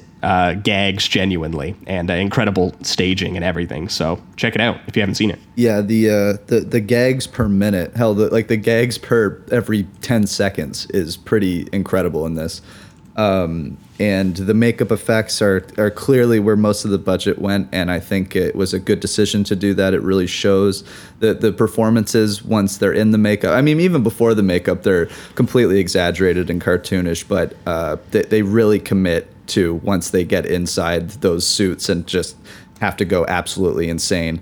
I loved watching Keanu as the dog boy. It's such a weird such a weird performance, and it's awesome that he was committed enough to do it. Because of the contractual stuff that he was going through, I imagine he did it because him and Alex Winter are such good friends, or at least were at the time. It seems like they still are. But you can tell that they're having an absolute blast every single scene that they're in together, and I love seeing that, especially because Keanu, I think at this time, would have been quite big. So for him to do something like this is just awesome. I love his heart. I think Alex Winter and Tom Stern have such a good vision for like grotesque, crude, punky humor. It stays true to that form the entire runtime. The pacing is just nonstop. It's in your face. It's very aggressive in that way. It's very much like a punk rock song, and I think that's awesome. I don't have too much else to add, honestly. I think this is just I would highly recommend it. It's a very easy watch. Once again, it's like 75 minutes if you were including credits, and if you just want to kind of shut off and laugh, this is definitely the one for you, I think. As long as you can handle the kind of the crude humor, if that's your style, then you're gonna love this. If it is maybe too much for you, this might actually be overbearing or overwhelming.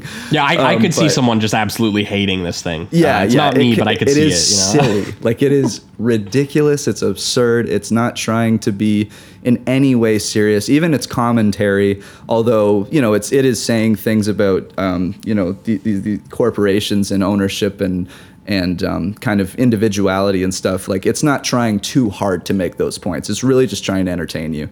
And it does it through and through, at least for me. So yeah, it's a solid 4, maybe even a strong 4 out of 5. I think it's a lot of fun. Hell yeah. Well, that'll wrap it up, I think, for Freaked. We're going to be right back talking about, again, the movie that like hardly anybody has seen, Frauds. Stick around. Oh dear, who's ready to go to jail? What do you want? He's going to break every rule. That man gives me the creeps. He's going to use every trick in the book. Mrs. Waits! To uncover their secret. Detective! He sent the police over this afternoon! He set us up! For Jonathan and Beth, a little dishonesty is about to go. He's not going to stop. All right, we are back, and we are talking Frauds, the 1993 Australian absurdist comedy crime thriller film written and directed by Stephen Elliott and starring singer-songwriter drummer extraordinaire Mr. Phil Collins, alongside Hugo Weaving of Matrix and Lord of the Rings fame for a lot of people, and Josephine Burns. This is our first time talking about Stephen Elliott, who is an Australian filmmaker best known for his drag queen road movie called The Adventures of Priscilla, Queen of the Desert, which you know is something actually of a cult film that people might know. Maybe not even a cult film. It got nominated for an Oscar for Best Costume Design. It was a pretty big film even when it came out. Also starring Hugo Weaving, although alongside Guy Pearce in that film. And I've never seen it, but it actually sounds quite interesting, and if the visual sensibility of this film is any indication, then I'm definitely curious, because he actually made this, I think, before it, and it was released after because Priscilla got enough like acclaim and attention that they kind of were like, see the sophomore feature, even though it was technically made first. They're like, we're not letting frauds be your first.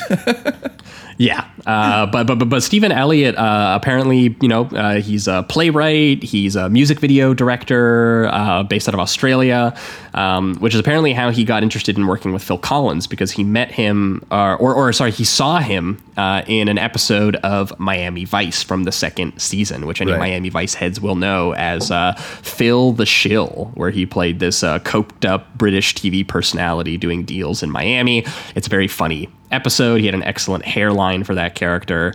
And many maybe aren't familiar, but Collins was actually interested in acting as long as he was in music, if not before he was in music, and was actually auditioning and doing extra work even as early as the Beatles film The Hard Day's Night, which was before he even signed with Genesis. That's wild. And obviously his Miami Vice role definitely came after the fact that he established the Booty soundscape for that show with the pilot's very iconic use of In the Air Tonight. So good. But I guess for whatever reason, Stephen Elliott saw him as a good fit for this Roland Coppings character, who is this wacky, sociopathic sort of insurance investigator who uses very outrageous, childish games and gimmicks as part of his job, and eventually blackmails this married couple Weaving and Burns, about the accidental killing of their friend during a quote-unquote prank gone wrong, which we'll talk about, which to him comes off as a very unusual claim. The tagline for this film is, he's no ordinary insurance man, and you can bet your life on it.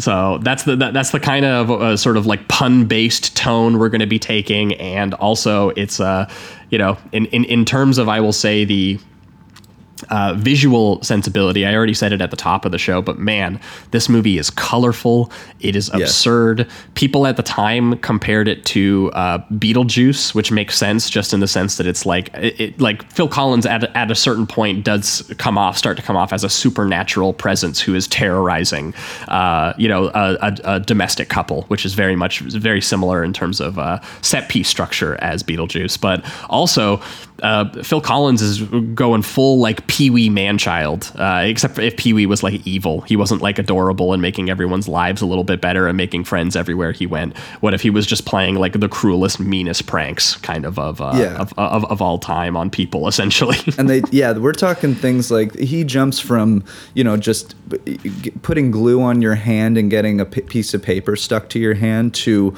almost attempted murder with a vehicle. Like he really jumps. Yes, it's ridiculous. He jumps back and forth with these pranks. He really has no threshold at all. He just it seems misery is his entertainment, whether that be through something small or something large. And I love the way that Phil Collins acts or performs this. It's incredibly over the top and cartoonish, and it matches the rest of the film. It's such a playful smirk to him. Yeah, it matches the rest of the film because, like you said, this thing is it's colorful, it's bombastic, it's very, very hyperbolized, like just with even the way that Hugo Weaving and Josephine Burns perform.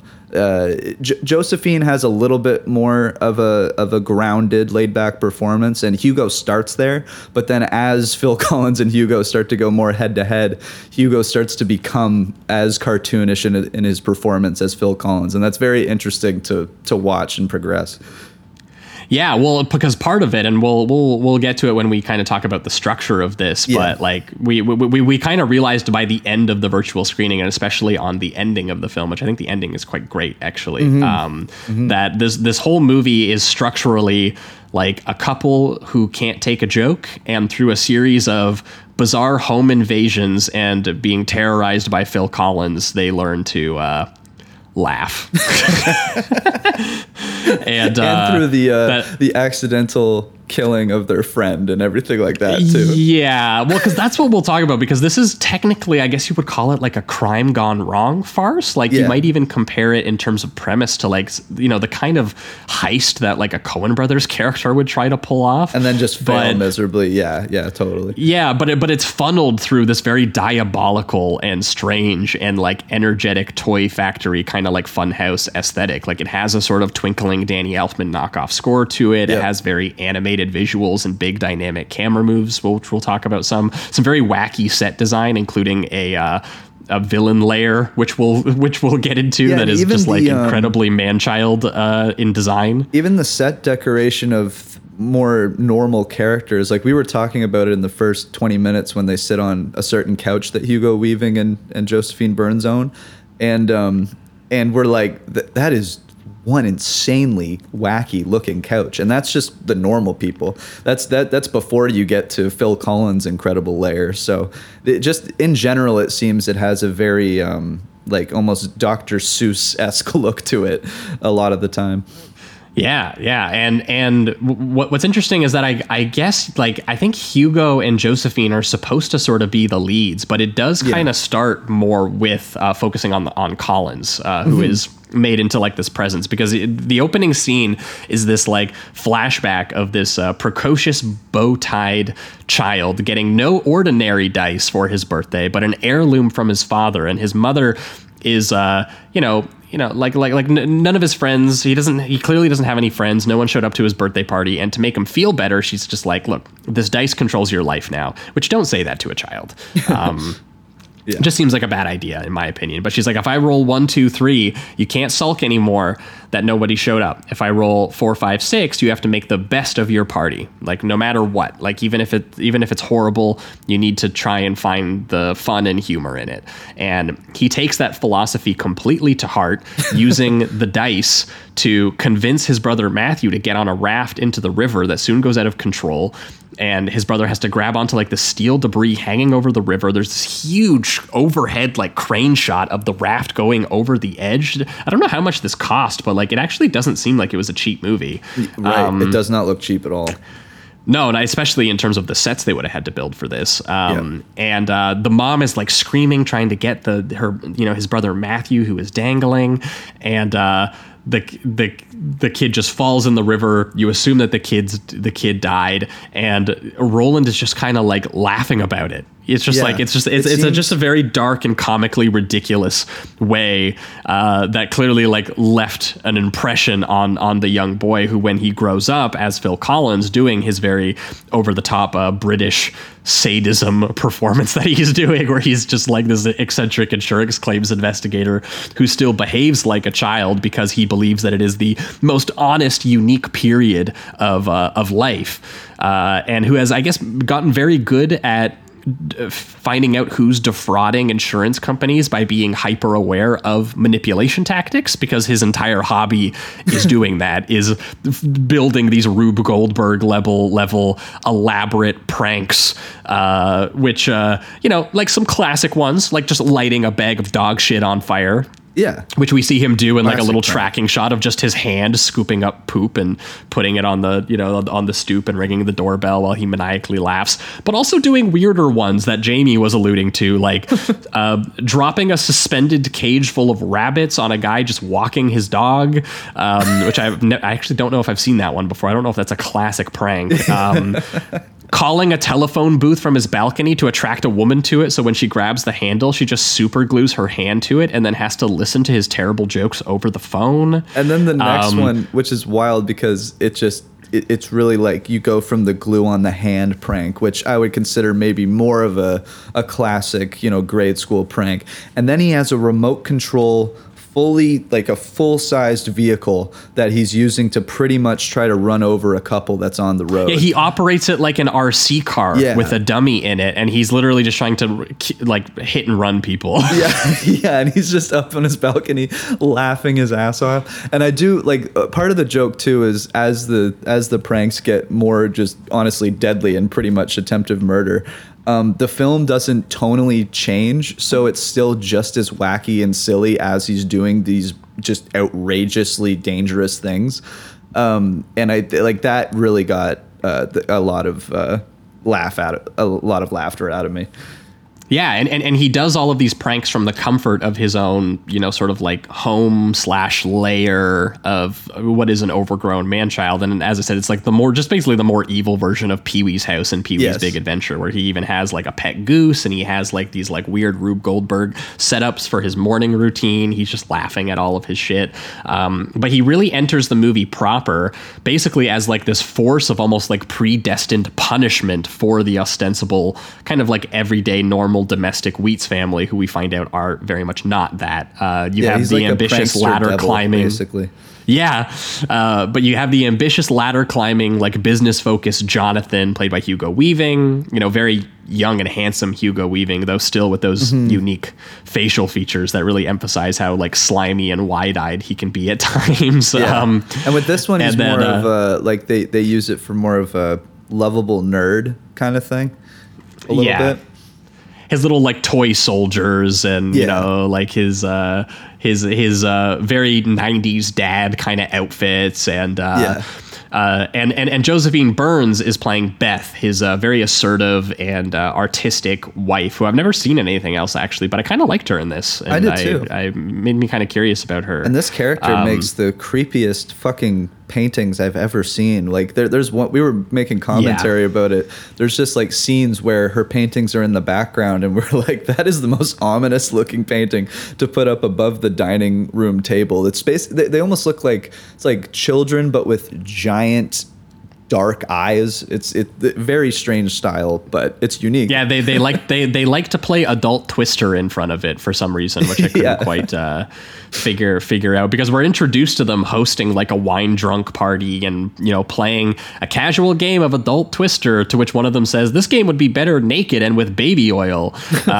Also making plans to go and see musicals with their friends, and but on the night that they plan to go to a musical, Beth actually goes home early from the show, forgetting that she was supposed to go straight there after work, and she finds herself in the middle of a very ominous thunderstorm, and she hears something in the house, and she's doing these walks through these like canted angle highways and descending the steps and these like overhead shots that emphasize how alone she is, and you're not quite sure why until she finds out someone has invaded her home in this like hugely exaggerated dolly zoom shot on her shocked expression, which is like incredible. And she gets into an altercation with the guy who's stealing shit and trying to kill her with this huge slasher knife. And as all Australians would, she brutally kills him with the family hunting crossbow, impaling him through his torso, getting blood all over the rope and walls, and revealing it to be their family friend who was just over the other night getting drunk and playing Twister. And he goes,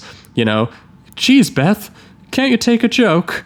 And we all just, even at the virtual watch, we were like, sick prank, bro. Yeah. Like, here's the good joke, man. Here's the thing. It's like, I don't ever do this kind of prank ever. It's really just a recipe for disaster, obviously. But at the very least, when you first scare her, and you turn around and you've got the mask on, that's when you take it off and you're like, it's a prank, my bad. Yeah, you don't need to grab the Michael Myers knife and start chasing her around. It's like, what are you like? You're asking for it, man. It's fucking wild. And then what was crazy, because we've been already talking about the tone, which is very silly, very ridiculous, very cartoonish. And it's not like super violent. There's heavy implications of it, but it's not incredibly violent. And then you get this scene where she literally shoots the crossbow through his body, and then there's a string attached to it, and it actually shows him kind of moving through the impaled hole with the string for a little while before he falls over. Blood. It's crazy. I was like, and honestly, if I correct me if I'm wrong, but I don't think anything else in this movie matches that kind of like really that violence. There might be implications, but just showing somebody like going back and forth on their open wound on the string, I was shocked by it compared to everything else. But it works. It's effective. It's very effective. Yeah, no, it's so bizarre. It's weirdly gross. The whole this tone kind of affects the whole movie, and I think for some people that could end up being a little bit like hit or miss, because it is inconsistent. I will say for sure. It is. Like it's definitely shockingly inconsistent. Yeah. And even the pacing, it's a little wonky in the pacing, and the dramatic characterizations they try to go for, like they're a bit thin in terms of like, the relationship between the couple. They try to make her feel kind of guilty for what happened in a sense, and I understand like she'd be going through that that turmoil in a way, but they don't. There's a weird focus on it because they're still trying to get the wackiness from like Phil Collins' character and that whole debacle, but then they're also trying to go back to her, and she'll be triggered by seeing the crossbow or seeing something that reminds her being like legitimately traumatized and stuff like that, and I don't think that stuff doesn't really register. Yeah, no, even though they tried to, because they did try to make that scene incredibly violent, right.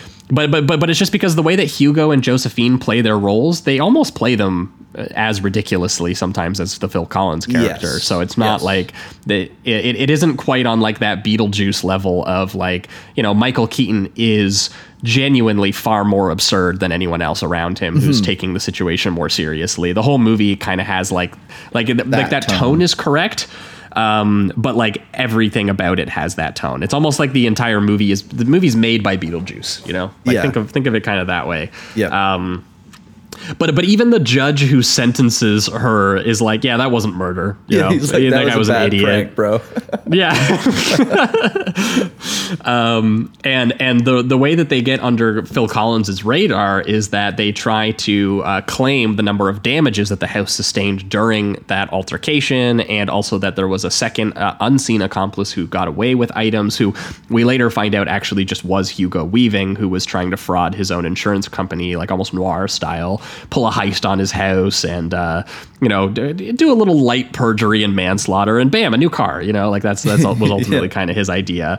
And Collins arrives at the house to either approve or disprove the claim that they've made, and it is obviously a pretty openly ridiculous crime, so it you understand why it kind of warrants investigation, but the movie really does just get weirder from there. Like Collins really playing up his animated man-child mannerisms inside these like increasingly preposterous situations and production design. I love when Beth is like, he was here to assess the damage to the table, not play Yahtzee on it, or she's like, at least we know what happened to Rosemary's Baby, like based on the vibes that he's giving off because he's so evil.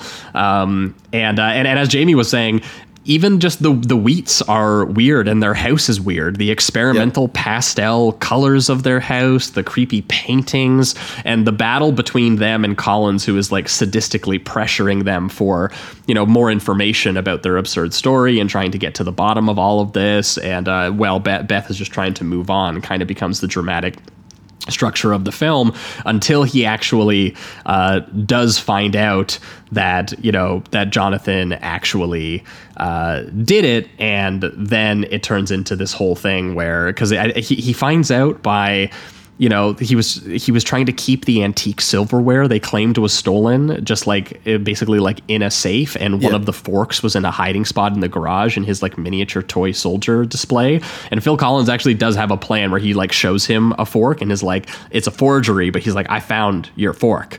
And what it does is it makes Hugo Weaving go and check his hiding spot, which Phil Collins observes, and he's just like, hey, he's like, man, you shouldn't have checked your hiding spot, man. I know where your shit is. And even the guilt is getting to Hugo Weaving, because there's the cartoonish ways the movie plays up the panic and the stress of Hugo Weaving trying to get away with this crime.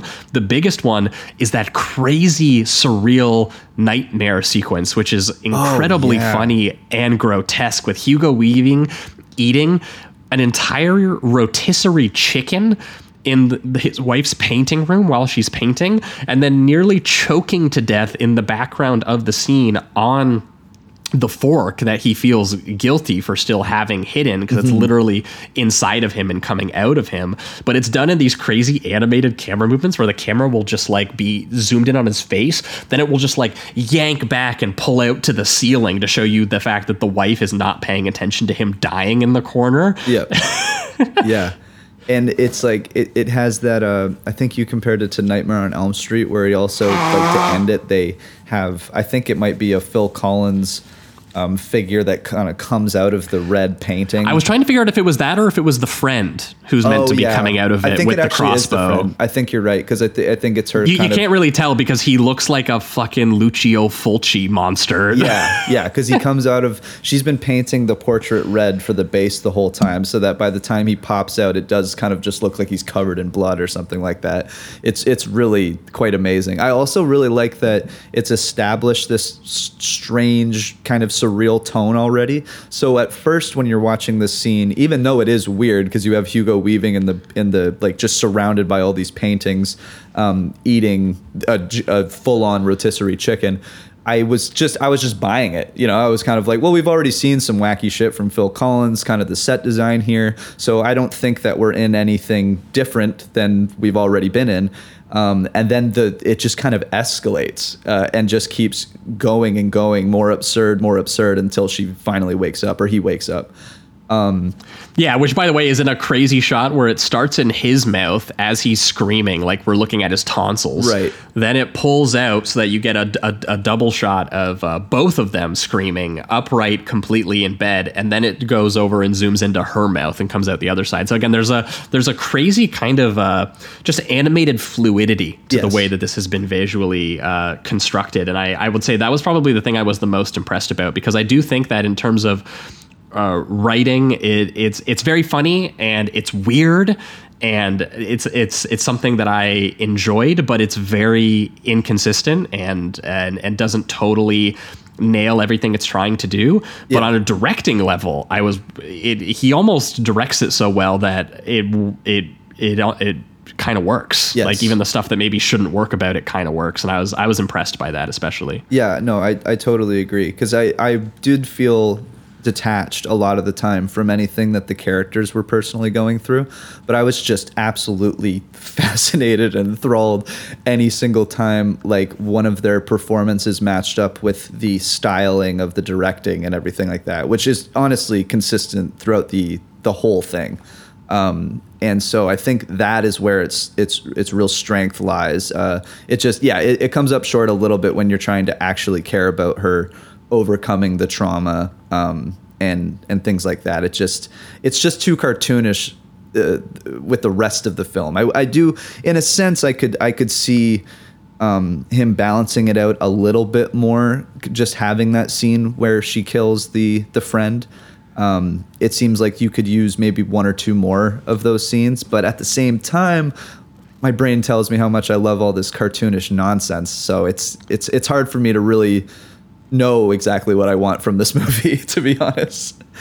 It's such a weird anomaly. Yeah, I mean, I think that one of the things that it just ends up kind of doing is that it might have been better served by either trying to lean it into a little bit darker and actually trying to go like full Beetlejuice horror movie mode with it, or because it does feel weird that sometimes you get like some flatter scenes where just straight up dialogue scenes where Phil Collins his performance is kind of left stranded to just kind of be weird and be like he's just stunt casting, and you know, but because I don't think he's bad, but I do think that it is like one of those things where if you're going to do a performance like that, you need to have a little bit more tight control over the characters, and this one seems pretty lax and pretty messy in terms of just like letting it go wherever he thought he could find a gag, which is something that again makes more sense from sketch comedians and with really random wacky pacing, like, and in the context of Freaked, because it's like the premise itself just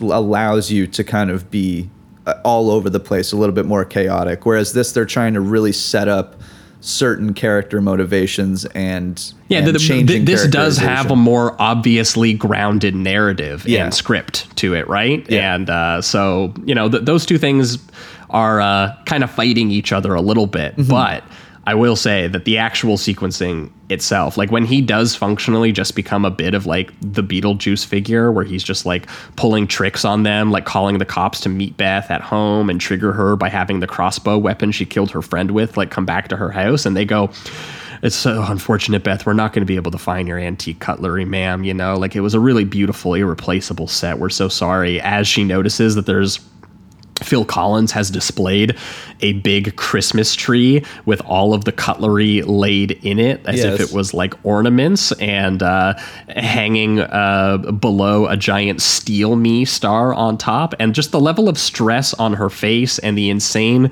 visual construction of it, where there's like split diopter shots of the cops like looking at her and not right behind them at the evidence of her fraud, and it climaxing on that like vomit gag where she just projectile vomits all over them and then throws the tree out the window, which then cuts to the exterior where Collins is like maniacally laughing at all of the chaos that he's caused in like this wide angle lens shot of him just chomping on a disgusting cheeseburger. Like, it's just like when you get into that level of mania is when the movie excels. Yeah. And he seems like the way that his character moves just physically seems completely disconnected from reality. It's almost as if he can teleport, or he's like a ghost or truly a demon or something like that can just kind of go in and out of the realm that he's messing with. He's a demon that loves playing Monopoly and treating your life like it's Monopoly. Essentially. There's even a great transition where he throws the dice into the air at one point, rolling for them, and then it does like a very smooth sort of like fade into another shot where the dice are landing, and it's landing on the board game that he's playing with them, and they're like, what do you want from us? Like, what are you doing with this? Because when he says that he found out that they did it, or that Hugo Weaving did it, he says, "I am approving your claim."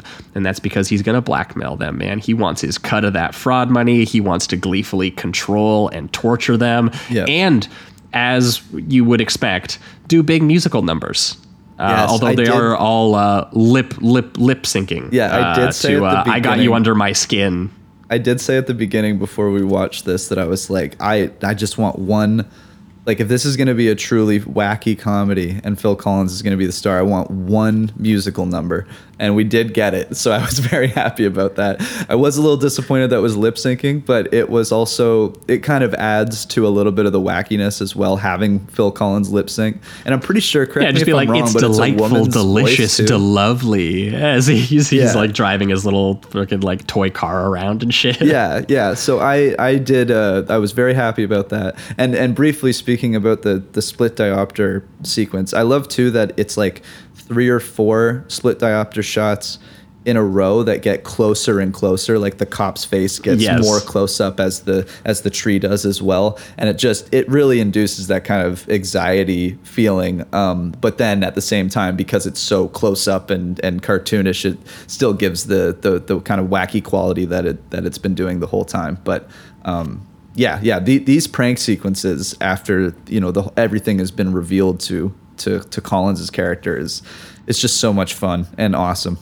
Yeah, they are like he really is just having a blast, and Phil Collins is clearly having a blast. Because I will say I was surprised when we put it on, or even when I looked it up, that he wasn't doing the soundtrack on it. Because I was like, man, I would have assumed that Phil Collins, he's a pretty big musician at this point in his career, especially. Like, how is he not like being like, no, I'm doing the score. I get to do double duty. I'm in control here. Yeah, but he wanted to focus. He wanted to be one with this character. That's right. He was totally down to just lend his weirdo vibe to this maniacal character and just do crazy shit on screen for Mr. Stephen Elliott. And like I think you mentioned it already, but having that kind of Danny Elfman-esque score that they do is really effective for the cartoonish qualities, because it is doing that thing where it's like, for sure, if a character walks off in a certain way because they're maybe reacting and they have like a certain emotion about their walk, there will be music that kind of directly goes with their footsteps, that kind of thing. It's very much like Looney Tunes-esque, that kind of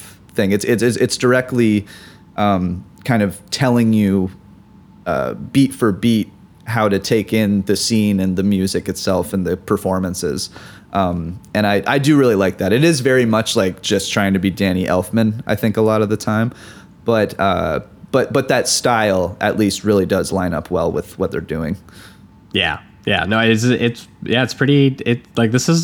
This is a pretty well directed and well scored film, even if it is just like it owes clearly so much to the popularity of Burton and Tim Elfman. Burton. But the thing is if you're gonna try and copy Tim Burton, this is the best stuff to try to copy. Hell yeah. You know, no one's trying to copy. You know, if you want to go back to him, go back to Pee-wee.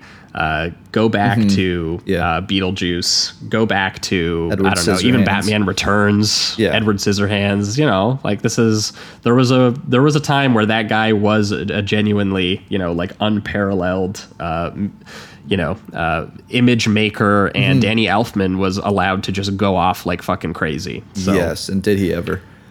Yeah, and but eventually Collins makes Jonathan a deal. That if he rolls 1, 2, and 3, once again going back to this dice thing and this games thing, because he is he's a precocious child at heart. You know, he does still totally adhere to the idea of games and rules, although he is clearly willing to break the rules when he wants to do stuff for fun himself. But he's like, if I roll a 1, 2, or 3, I leave your life forever. 4, 5, and 6, Hugo has to be his slave for 60 minutes.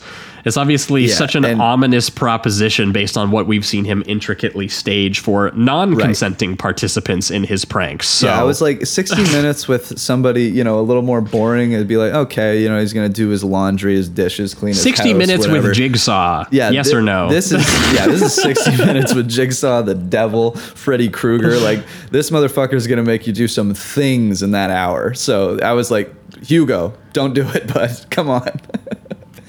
Yeah, he's like a Bond villain. You know, he's doing a little bit of everything. Yeah. But it does result in this finale where the Wheats decide to finally do play his game, especially when Beth realizes that in some ways Jonathan is quite similarly a man-child as he is with his toy soldiers and with his insurance scams that he treats like a game that you either win or lose. So they finally decide they're going to take this game to Roland's home and his joke like workshop lair, which is this insane feat of production design. Again, somewhere between 80s Tim Burton, but also things like Willy Wonka. While we were watching, Jamie was like, dude, Dr. Seuss. Totally. I thought it kind of looked like the Toy Factory finale in Child's Play 2 a little bit, because it's this giant like multi-layered set with like a bedroom attic where he has a hexagonal floor, gold bed sheets, a bedroom with a pet goose in it who at one point participates in the musical number and chases and attacks Hugo around the set, a main floor with like level with creepy dolls and toys and stuffed animals, pastel colored walls, giant gadgets and mouse traps and just like clown shit,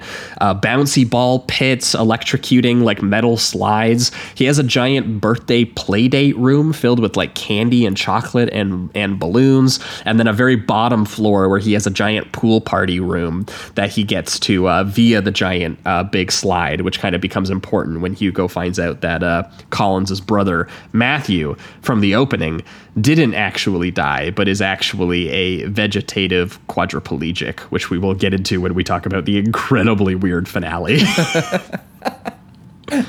Oh man, is it ever weird? Just the image itself when it's all set up. I won't spoil it yet, but oh my absolute god. Yeah, the Funhouse design is so awesome. It's honestly incredibly intricate, very colorful. What I like too is that they slowly unveil everything. Like you have Hugo discovering it, and you know you have like the middle ground that he's looking at, and then he goes to his upper bedroom and everything. But then eventually, once Phil Collins is involved and they're kind of battling each other in that space, they start to go to like even below the contraptions of where the middle floor is. And I just found that the camera eventually gets pretty much every angle of that set by the time the finale's over. And so they took full advantage of whatever they built there, because that thing is just, it's so crazy. It really makes no logical sense, which, you know, makes sense to Phil Collins' character, but it really is, when you're looking at this thing, just a bunch of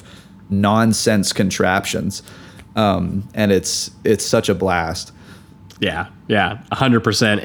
And it is like the design of it is basically the basis for the finale, because it's like, how can we get the camera to crane and move through this very intricately designed set and have all of these actors finally all in the same room as one another in a space that occupies the same level of animated, gleeful weirdness that their performances have. And, you know, I would say that it mostly, it leaves a little something to be desired in some of the staging. Like, a lot of it is Phil Collins, like, just like holding a gun at Hugo and them getting into who's come up with the bigger Rube Goldberg machine. One of my favorite moments is when they like have the kind of square off moment, and they do the dice roll, which has been, you know, true to Phil Collins' character the entire time. And it's like the one time he doesn't get it and he's just like, fuck it, and just starts fighting him instead. It's like it didn't matter the entire time. He's just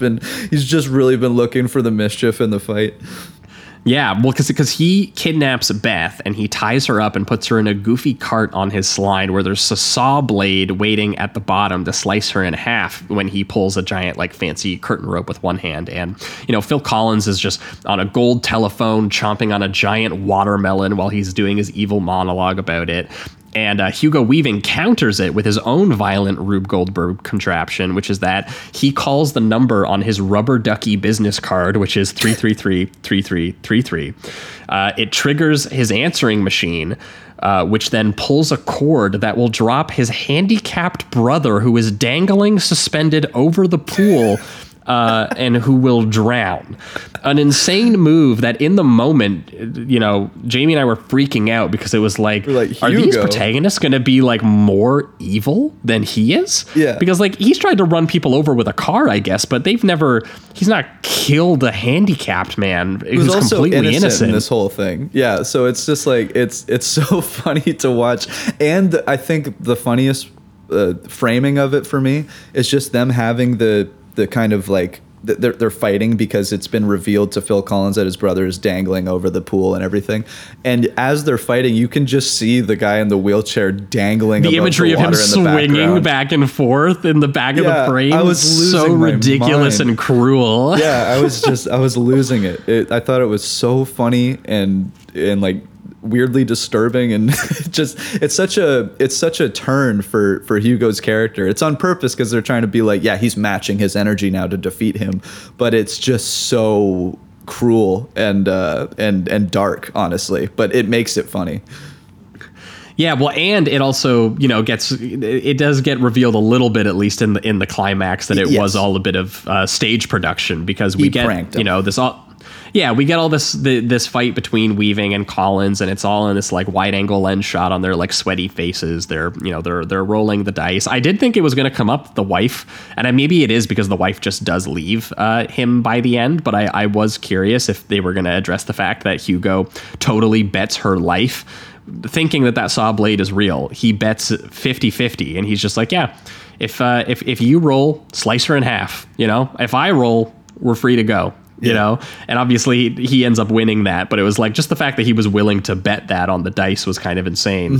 It ends up in an altercation where they're sledgehammering of board games. They're throwing each other into paint cans and everything. And Collins does eventually make his way back up to the rope with Hugo like tugging at his leg, and he pulls on it, and Beth slides down, but the saw blade is then revealed to have been a prank the entire time, because this is a whole movie about the people who just play the most classic pranks. Yes, and deception. That level of reveal. Relief that she feels at that reveal, when she's just like, oh my God, but also then anger, which is one of my favorite and then Phil details Collins of it. Laughing his ass off about it, like, haha, gotcha.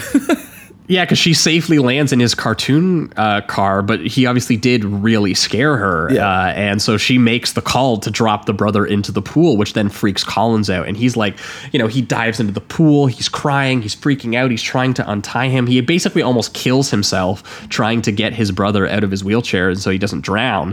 And then he pulls the head off, and he realizes that his brother was actually a dummy and that they pranked him too with another classic gag. Classic prank. I remember that one. Yeah, you're almost drowning handicapped brother gag. Everyone knows this one. Yep, we had a pool growing up, so I got to pull that off every summer. It was great. And it does lead to a pretty actually like an ending that I think is well thought out. And I do wonder if it was like this idea was more focused on, I think I might have even liked the movie more, Sure. Which is that Jonathan goes in and saves Collins from drowning, and Collins is obviously incredibly upset, incredibly angry because he thought his brother had just died. And the way that when he pulls him out of the pool and they both sit on the edge of the pool, it's just Hugo Weaving and Phil Collins next to each other, both having dealt with this incredibly stressful, thrillery finale. And then they both just start laughing very quietly. And then it starts getting a little bit more. Pranksters and respect pranksters, bro. That's right, man. It literally is respect. They go, wow, your prank was funny. And they start laughing at each other's pranks on each other and how elaborate and crazy the scheming all was. And they're just slowly losing their minds with laughter as you can hear the police sirens pulling up to the ridiculous house they're about and whatever circumstance they just came across that they'll have to try to explain. Yeah, and Beth walks away and she starts like smiling too. And you're just I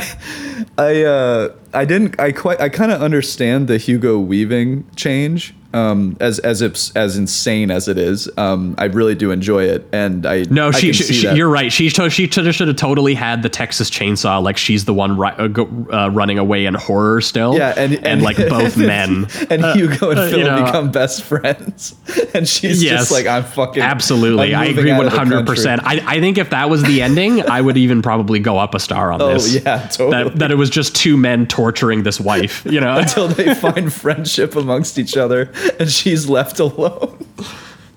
Yeah, because again, that's just that's part of what I mean when I say that I don't think it's totally thought through the characterizations. Like I don't think totally. Like you don't even have to like this movie is being wacky and weird, so I'm not asking for it to make a whole lot of sense. Right. But there's a few slight changes they could make that I think would send home the themes a little bit of the idea of these being two men who play incredibly gross games.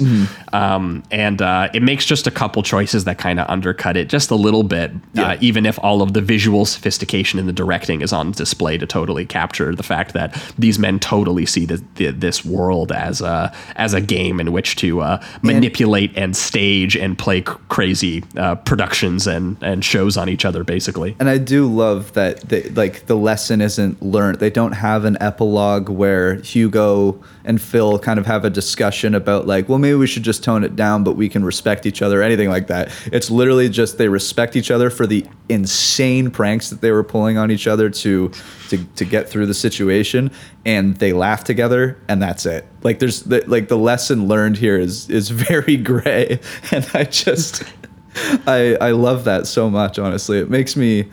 I agree with you that those themes could be wrapped up a little tighter, and I think like what you said might have been a good example of that. But the one thing that I think they did do right is the like almost no lesson learned by Hugo in a sense, and they just like each other more now. I think that's no funny. doubt. Conceptually, it's a great ending. Yeah, it's so funny. It's unbelievably funny.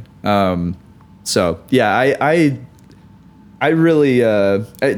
Do you want to wrap it up? Did you have anything else? I'm good. Yeah, I think we can pivot towards reductive rating round. But yeah, I'm going to say that this is in the high 3 territory for me. Yeah, but like really I would say a pretty damn high 3. Yeah, it's like if I did point numbers, it'd be like a 3.9. You know what I mean? Yeah, like I'm in a very similar boat because I do think that like the small things it gets wrong are kind of like little nitpicks. Yeah. And everything else about it is, like really well handled. I do think that it is a bit of a tonal mess, both in just how it's been edited together and in some of the performances, but mostly the Phil Collins performance. But that's also part of kind of the appeal of doing like a crazy, wacky stunt casting and putting him into a movie that is, like just genuinely a fun house of man-children playing incredibly elaborate pranks on one another to the point where, we have a guy who's directing it. So it's like Nightmare on Elm Street meets Willy Wonka, like it's just, totally, like that, like on a certain level, I think if that's what you're trying to go for, you're going to end up with some mixed results. And, but I will say I was quite surprised, having not seen a Stephen Elliott film, that the directing and the visual style was maybe the most impressive thing about it, and was what really turned it from being like what would have just been a simple crime gone wrong farce that could have been handled in a more boring way. And the filmmaking is genuinely like energetic and diabolical and just like, all over the place, like just as invested in the contraptions and the bizarre dynamicism of the sets, and like the camera is excited to explore all of this shit, and the camera is what helps you get excited about the way these guys are supposed to be getting excited about the games that they play and stuff. So yeah, like I think it's a totally bizarro thriller that I'm surprised has only been seen by 400 people on Letterboxd. So yeah, this I would is a genuinely recommend. Apparently for some people, this is available on Tubi. There is also, I think, a YouTube copy for anyone who can't find it by other means. Nice. So I would recommend people going out and checking this out if you want to see the mix of Dr. Seuss and Child's Play 2, as Jamie and I are going to be pitching it as. That's our official film critics comparison. It's like this meets this on crack, An absolute thrill ride. Yeah, but very, very strange, very, very carnival-esque, and yeah, definitely made me feel like I was missing a lost Tim Burton film, and I definitely think this is going to become a movie that I show people, and I'm going to come back to, and I don't know, maybe the flaws kind of become less important to me in a couple watches. I see this as one that possibly goes up in rating for me. So yeah, I totally agree. I love its commitment to its wackiness. I really do love Phil. I think everyone's great in this, but Phil Collins just fully committing to the wackiness. Even though sometimes the certain tonal things can be a little bit messy and unclear, I still found every single time he was on screen to be just so incredibly interesting. He's not only does he do like a very cartoonish performance, but with the styling, like you have him doing these super close-ups on his face as he's contorting his face and all that. Very similar to what we were talking about with Freaked. He is kind of doing almost what Alex Winters is doing, just in the sense of the hyperbolized facial expressions and the way he does like maniacal laughter and things like that. It's just he's really going for it, and you can tell that Phil Collins is having such a fun time. And I did see here that he did later say that he thinks it's a great film, and that he says that he was better in it than in Buster, which I haven't seen Buster, but apparently he thinks that this is his performance, the one to look out for. So I think it's great. I do think, like we said, some of the more serious stuff within the characters isn't handled incredibly well, or it's just because of the tone. It just doesn't quite just doesn't quite land it. It's a little bit too wacky for also doing this whole thing where it's like she's trying to get over the trauma of killing her friend, and that scene where she does kill her friend, just there's really nothing else an like insane it tonally. Scene. Yeah, so I would have liked a little more balance in that regard, but a lot of me also just likes how fucking it insane is the this main thing is. scene that's like full on like horror. Yes. And honestly, I think it could have stood to do that a little bit more. Like the fact that it kind of climaxes that early with that, like maybe I feel like more horror brought into that finale could have been nice too. I agree. And I think it would have made more sense for Josephine's character as well. Like I think Hugo and Phil get a really good ending, and hers just feels a little disconnected from everything that she's gone through. So it feels a little strange in that sense, but I don't know. I do think that I might upgrade this eventually. This is something I want to show people. It's a true hidden gem through and through. Like we said, 400, 500 people on Letterboxd, and this thing this looks is the rare really good. Sleazoids discovery by happenstance, because I was just scrolling on the 1993 Midnight Madness slate, and I was like, "What the hell is that?" Yeah. Phil Collins. This is a hell of a find. I'm really happy that it was kind of exactly what I wanted it to be when you presented it to me. When you just said it's Phil Collins, it's a wacky comedy. He's pranking people as a insurance agent.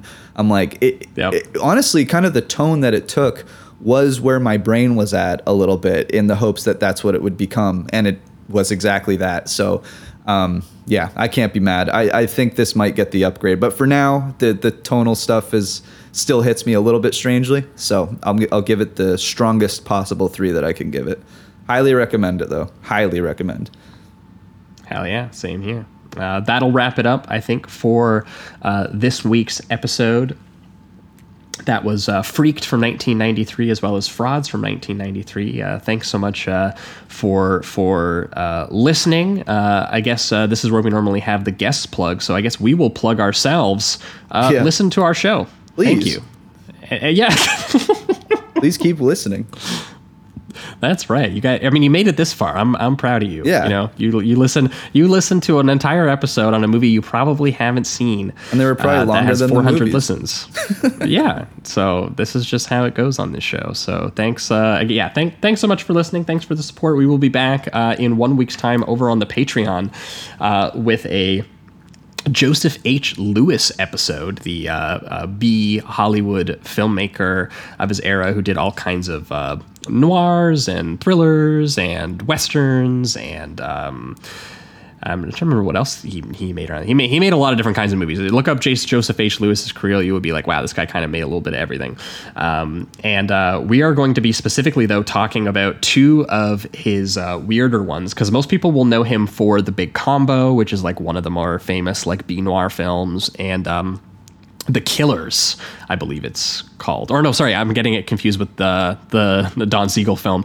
Gun Crazy is the other noir that he made. That's very, very good, and most people will kind of know that one, especially if you have like a Criterion subscription. Those very frequently get put on Criterion.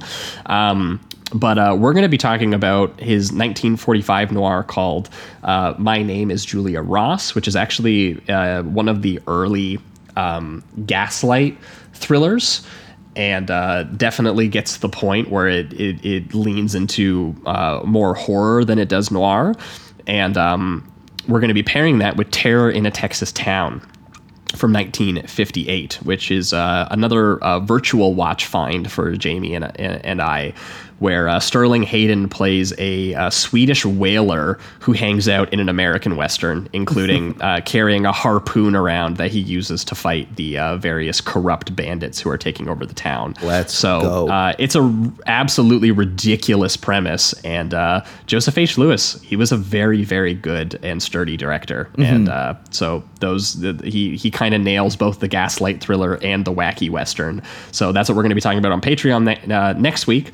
And then in 2 weeks' time over on the main feed, we are going to be back with a special guest who hasn't chosen their films yet. So we are on it. We're trying to figure it out. We're in the DMs. We're talking about it. That's but right. I'm sure it's going to be fun. It is a guest who has been on once a year for a very long time. So, and I'm sure people will be very interested in his picks when he eventually messages me back. But until then, I don't know what we're up to. I'm at TIFF. I'm writing reviews at TIFF. So go on over to the letterbox. I'm sure I'm watching all kinds of new movies people might be interested in. I've already filed a bunch of screener reviews. And Jamie, I'm sure, having just finished the tour and having just caught up on recording, is going to be going right back into movie mindset mode. He's going to be watching so many movies a day. Yep. I'm going to be catching up on some 2023 2 and 3 star movies, I'm sure. I am, Samurai, you know what, the band is also, we're mixing the EP right now, so I will be listening to new songs, and I you know, if anyone does listen to new the music band, on the way. Yeah, new music is on the way, and I listened to the 2 first mixes that we got from the new mixer that we're working with, and they sound pretty damn beefy. So yeah, stay tuned if you're into it. Spotify, I'm assuming Apple Music. Along Came a Spider. Check out Jamie's band. Check it out. Do it up. Yeah, look at us getting our own plugs in this week. Yeah, we're doing it now. We got a chance. We do stuff too. Yeah, we not do just stuff our guests, outside you know. the show too. Look at that. That's right. You know, come on. I don't watch fucking 4 movies a day at TIFF for you. None of you to, you know, go and read that shit. Exactly. Come Putting on. in the work.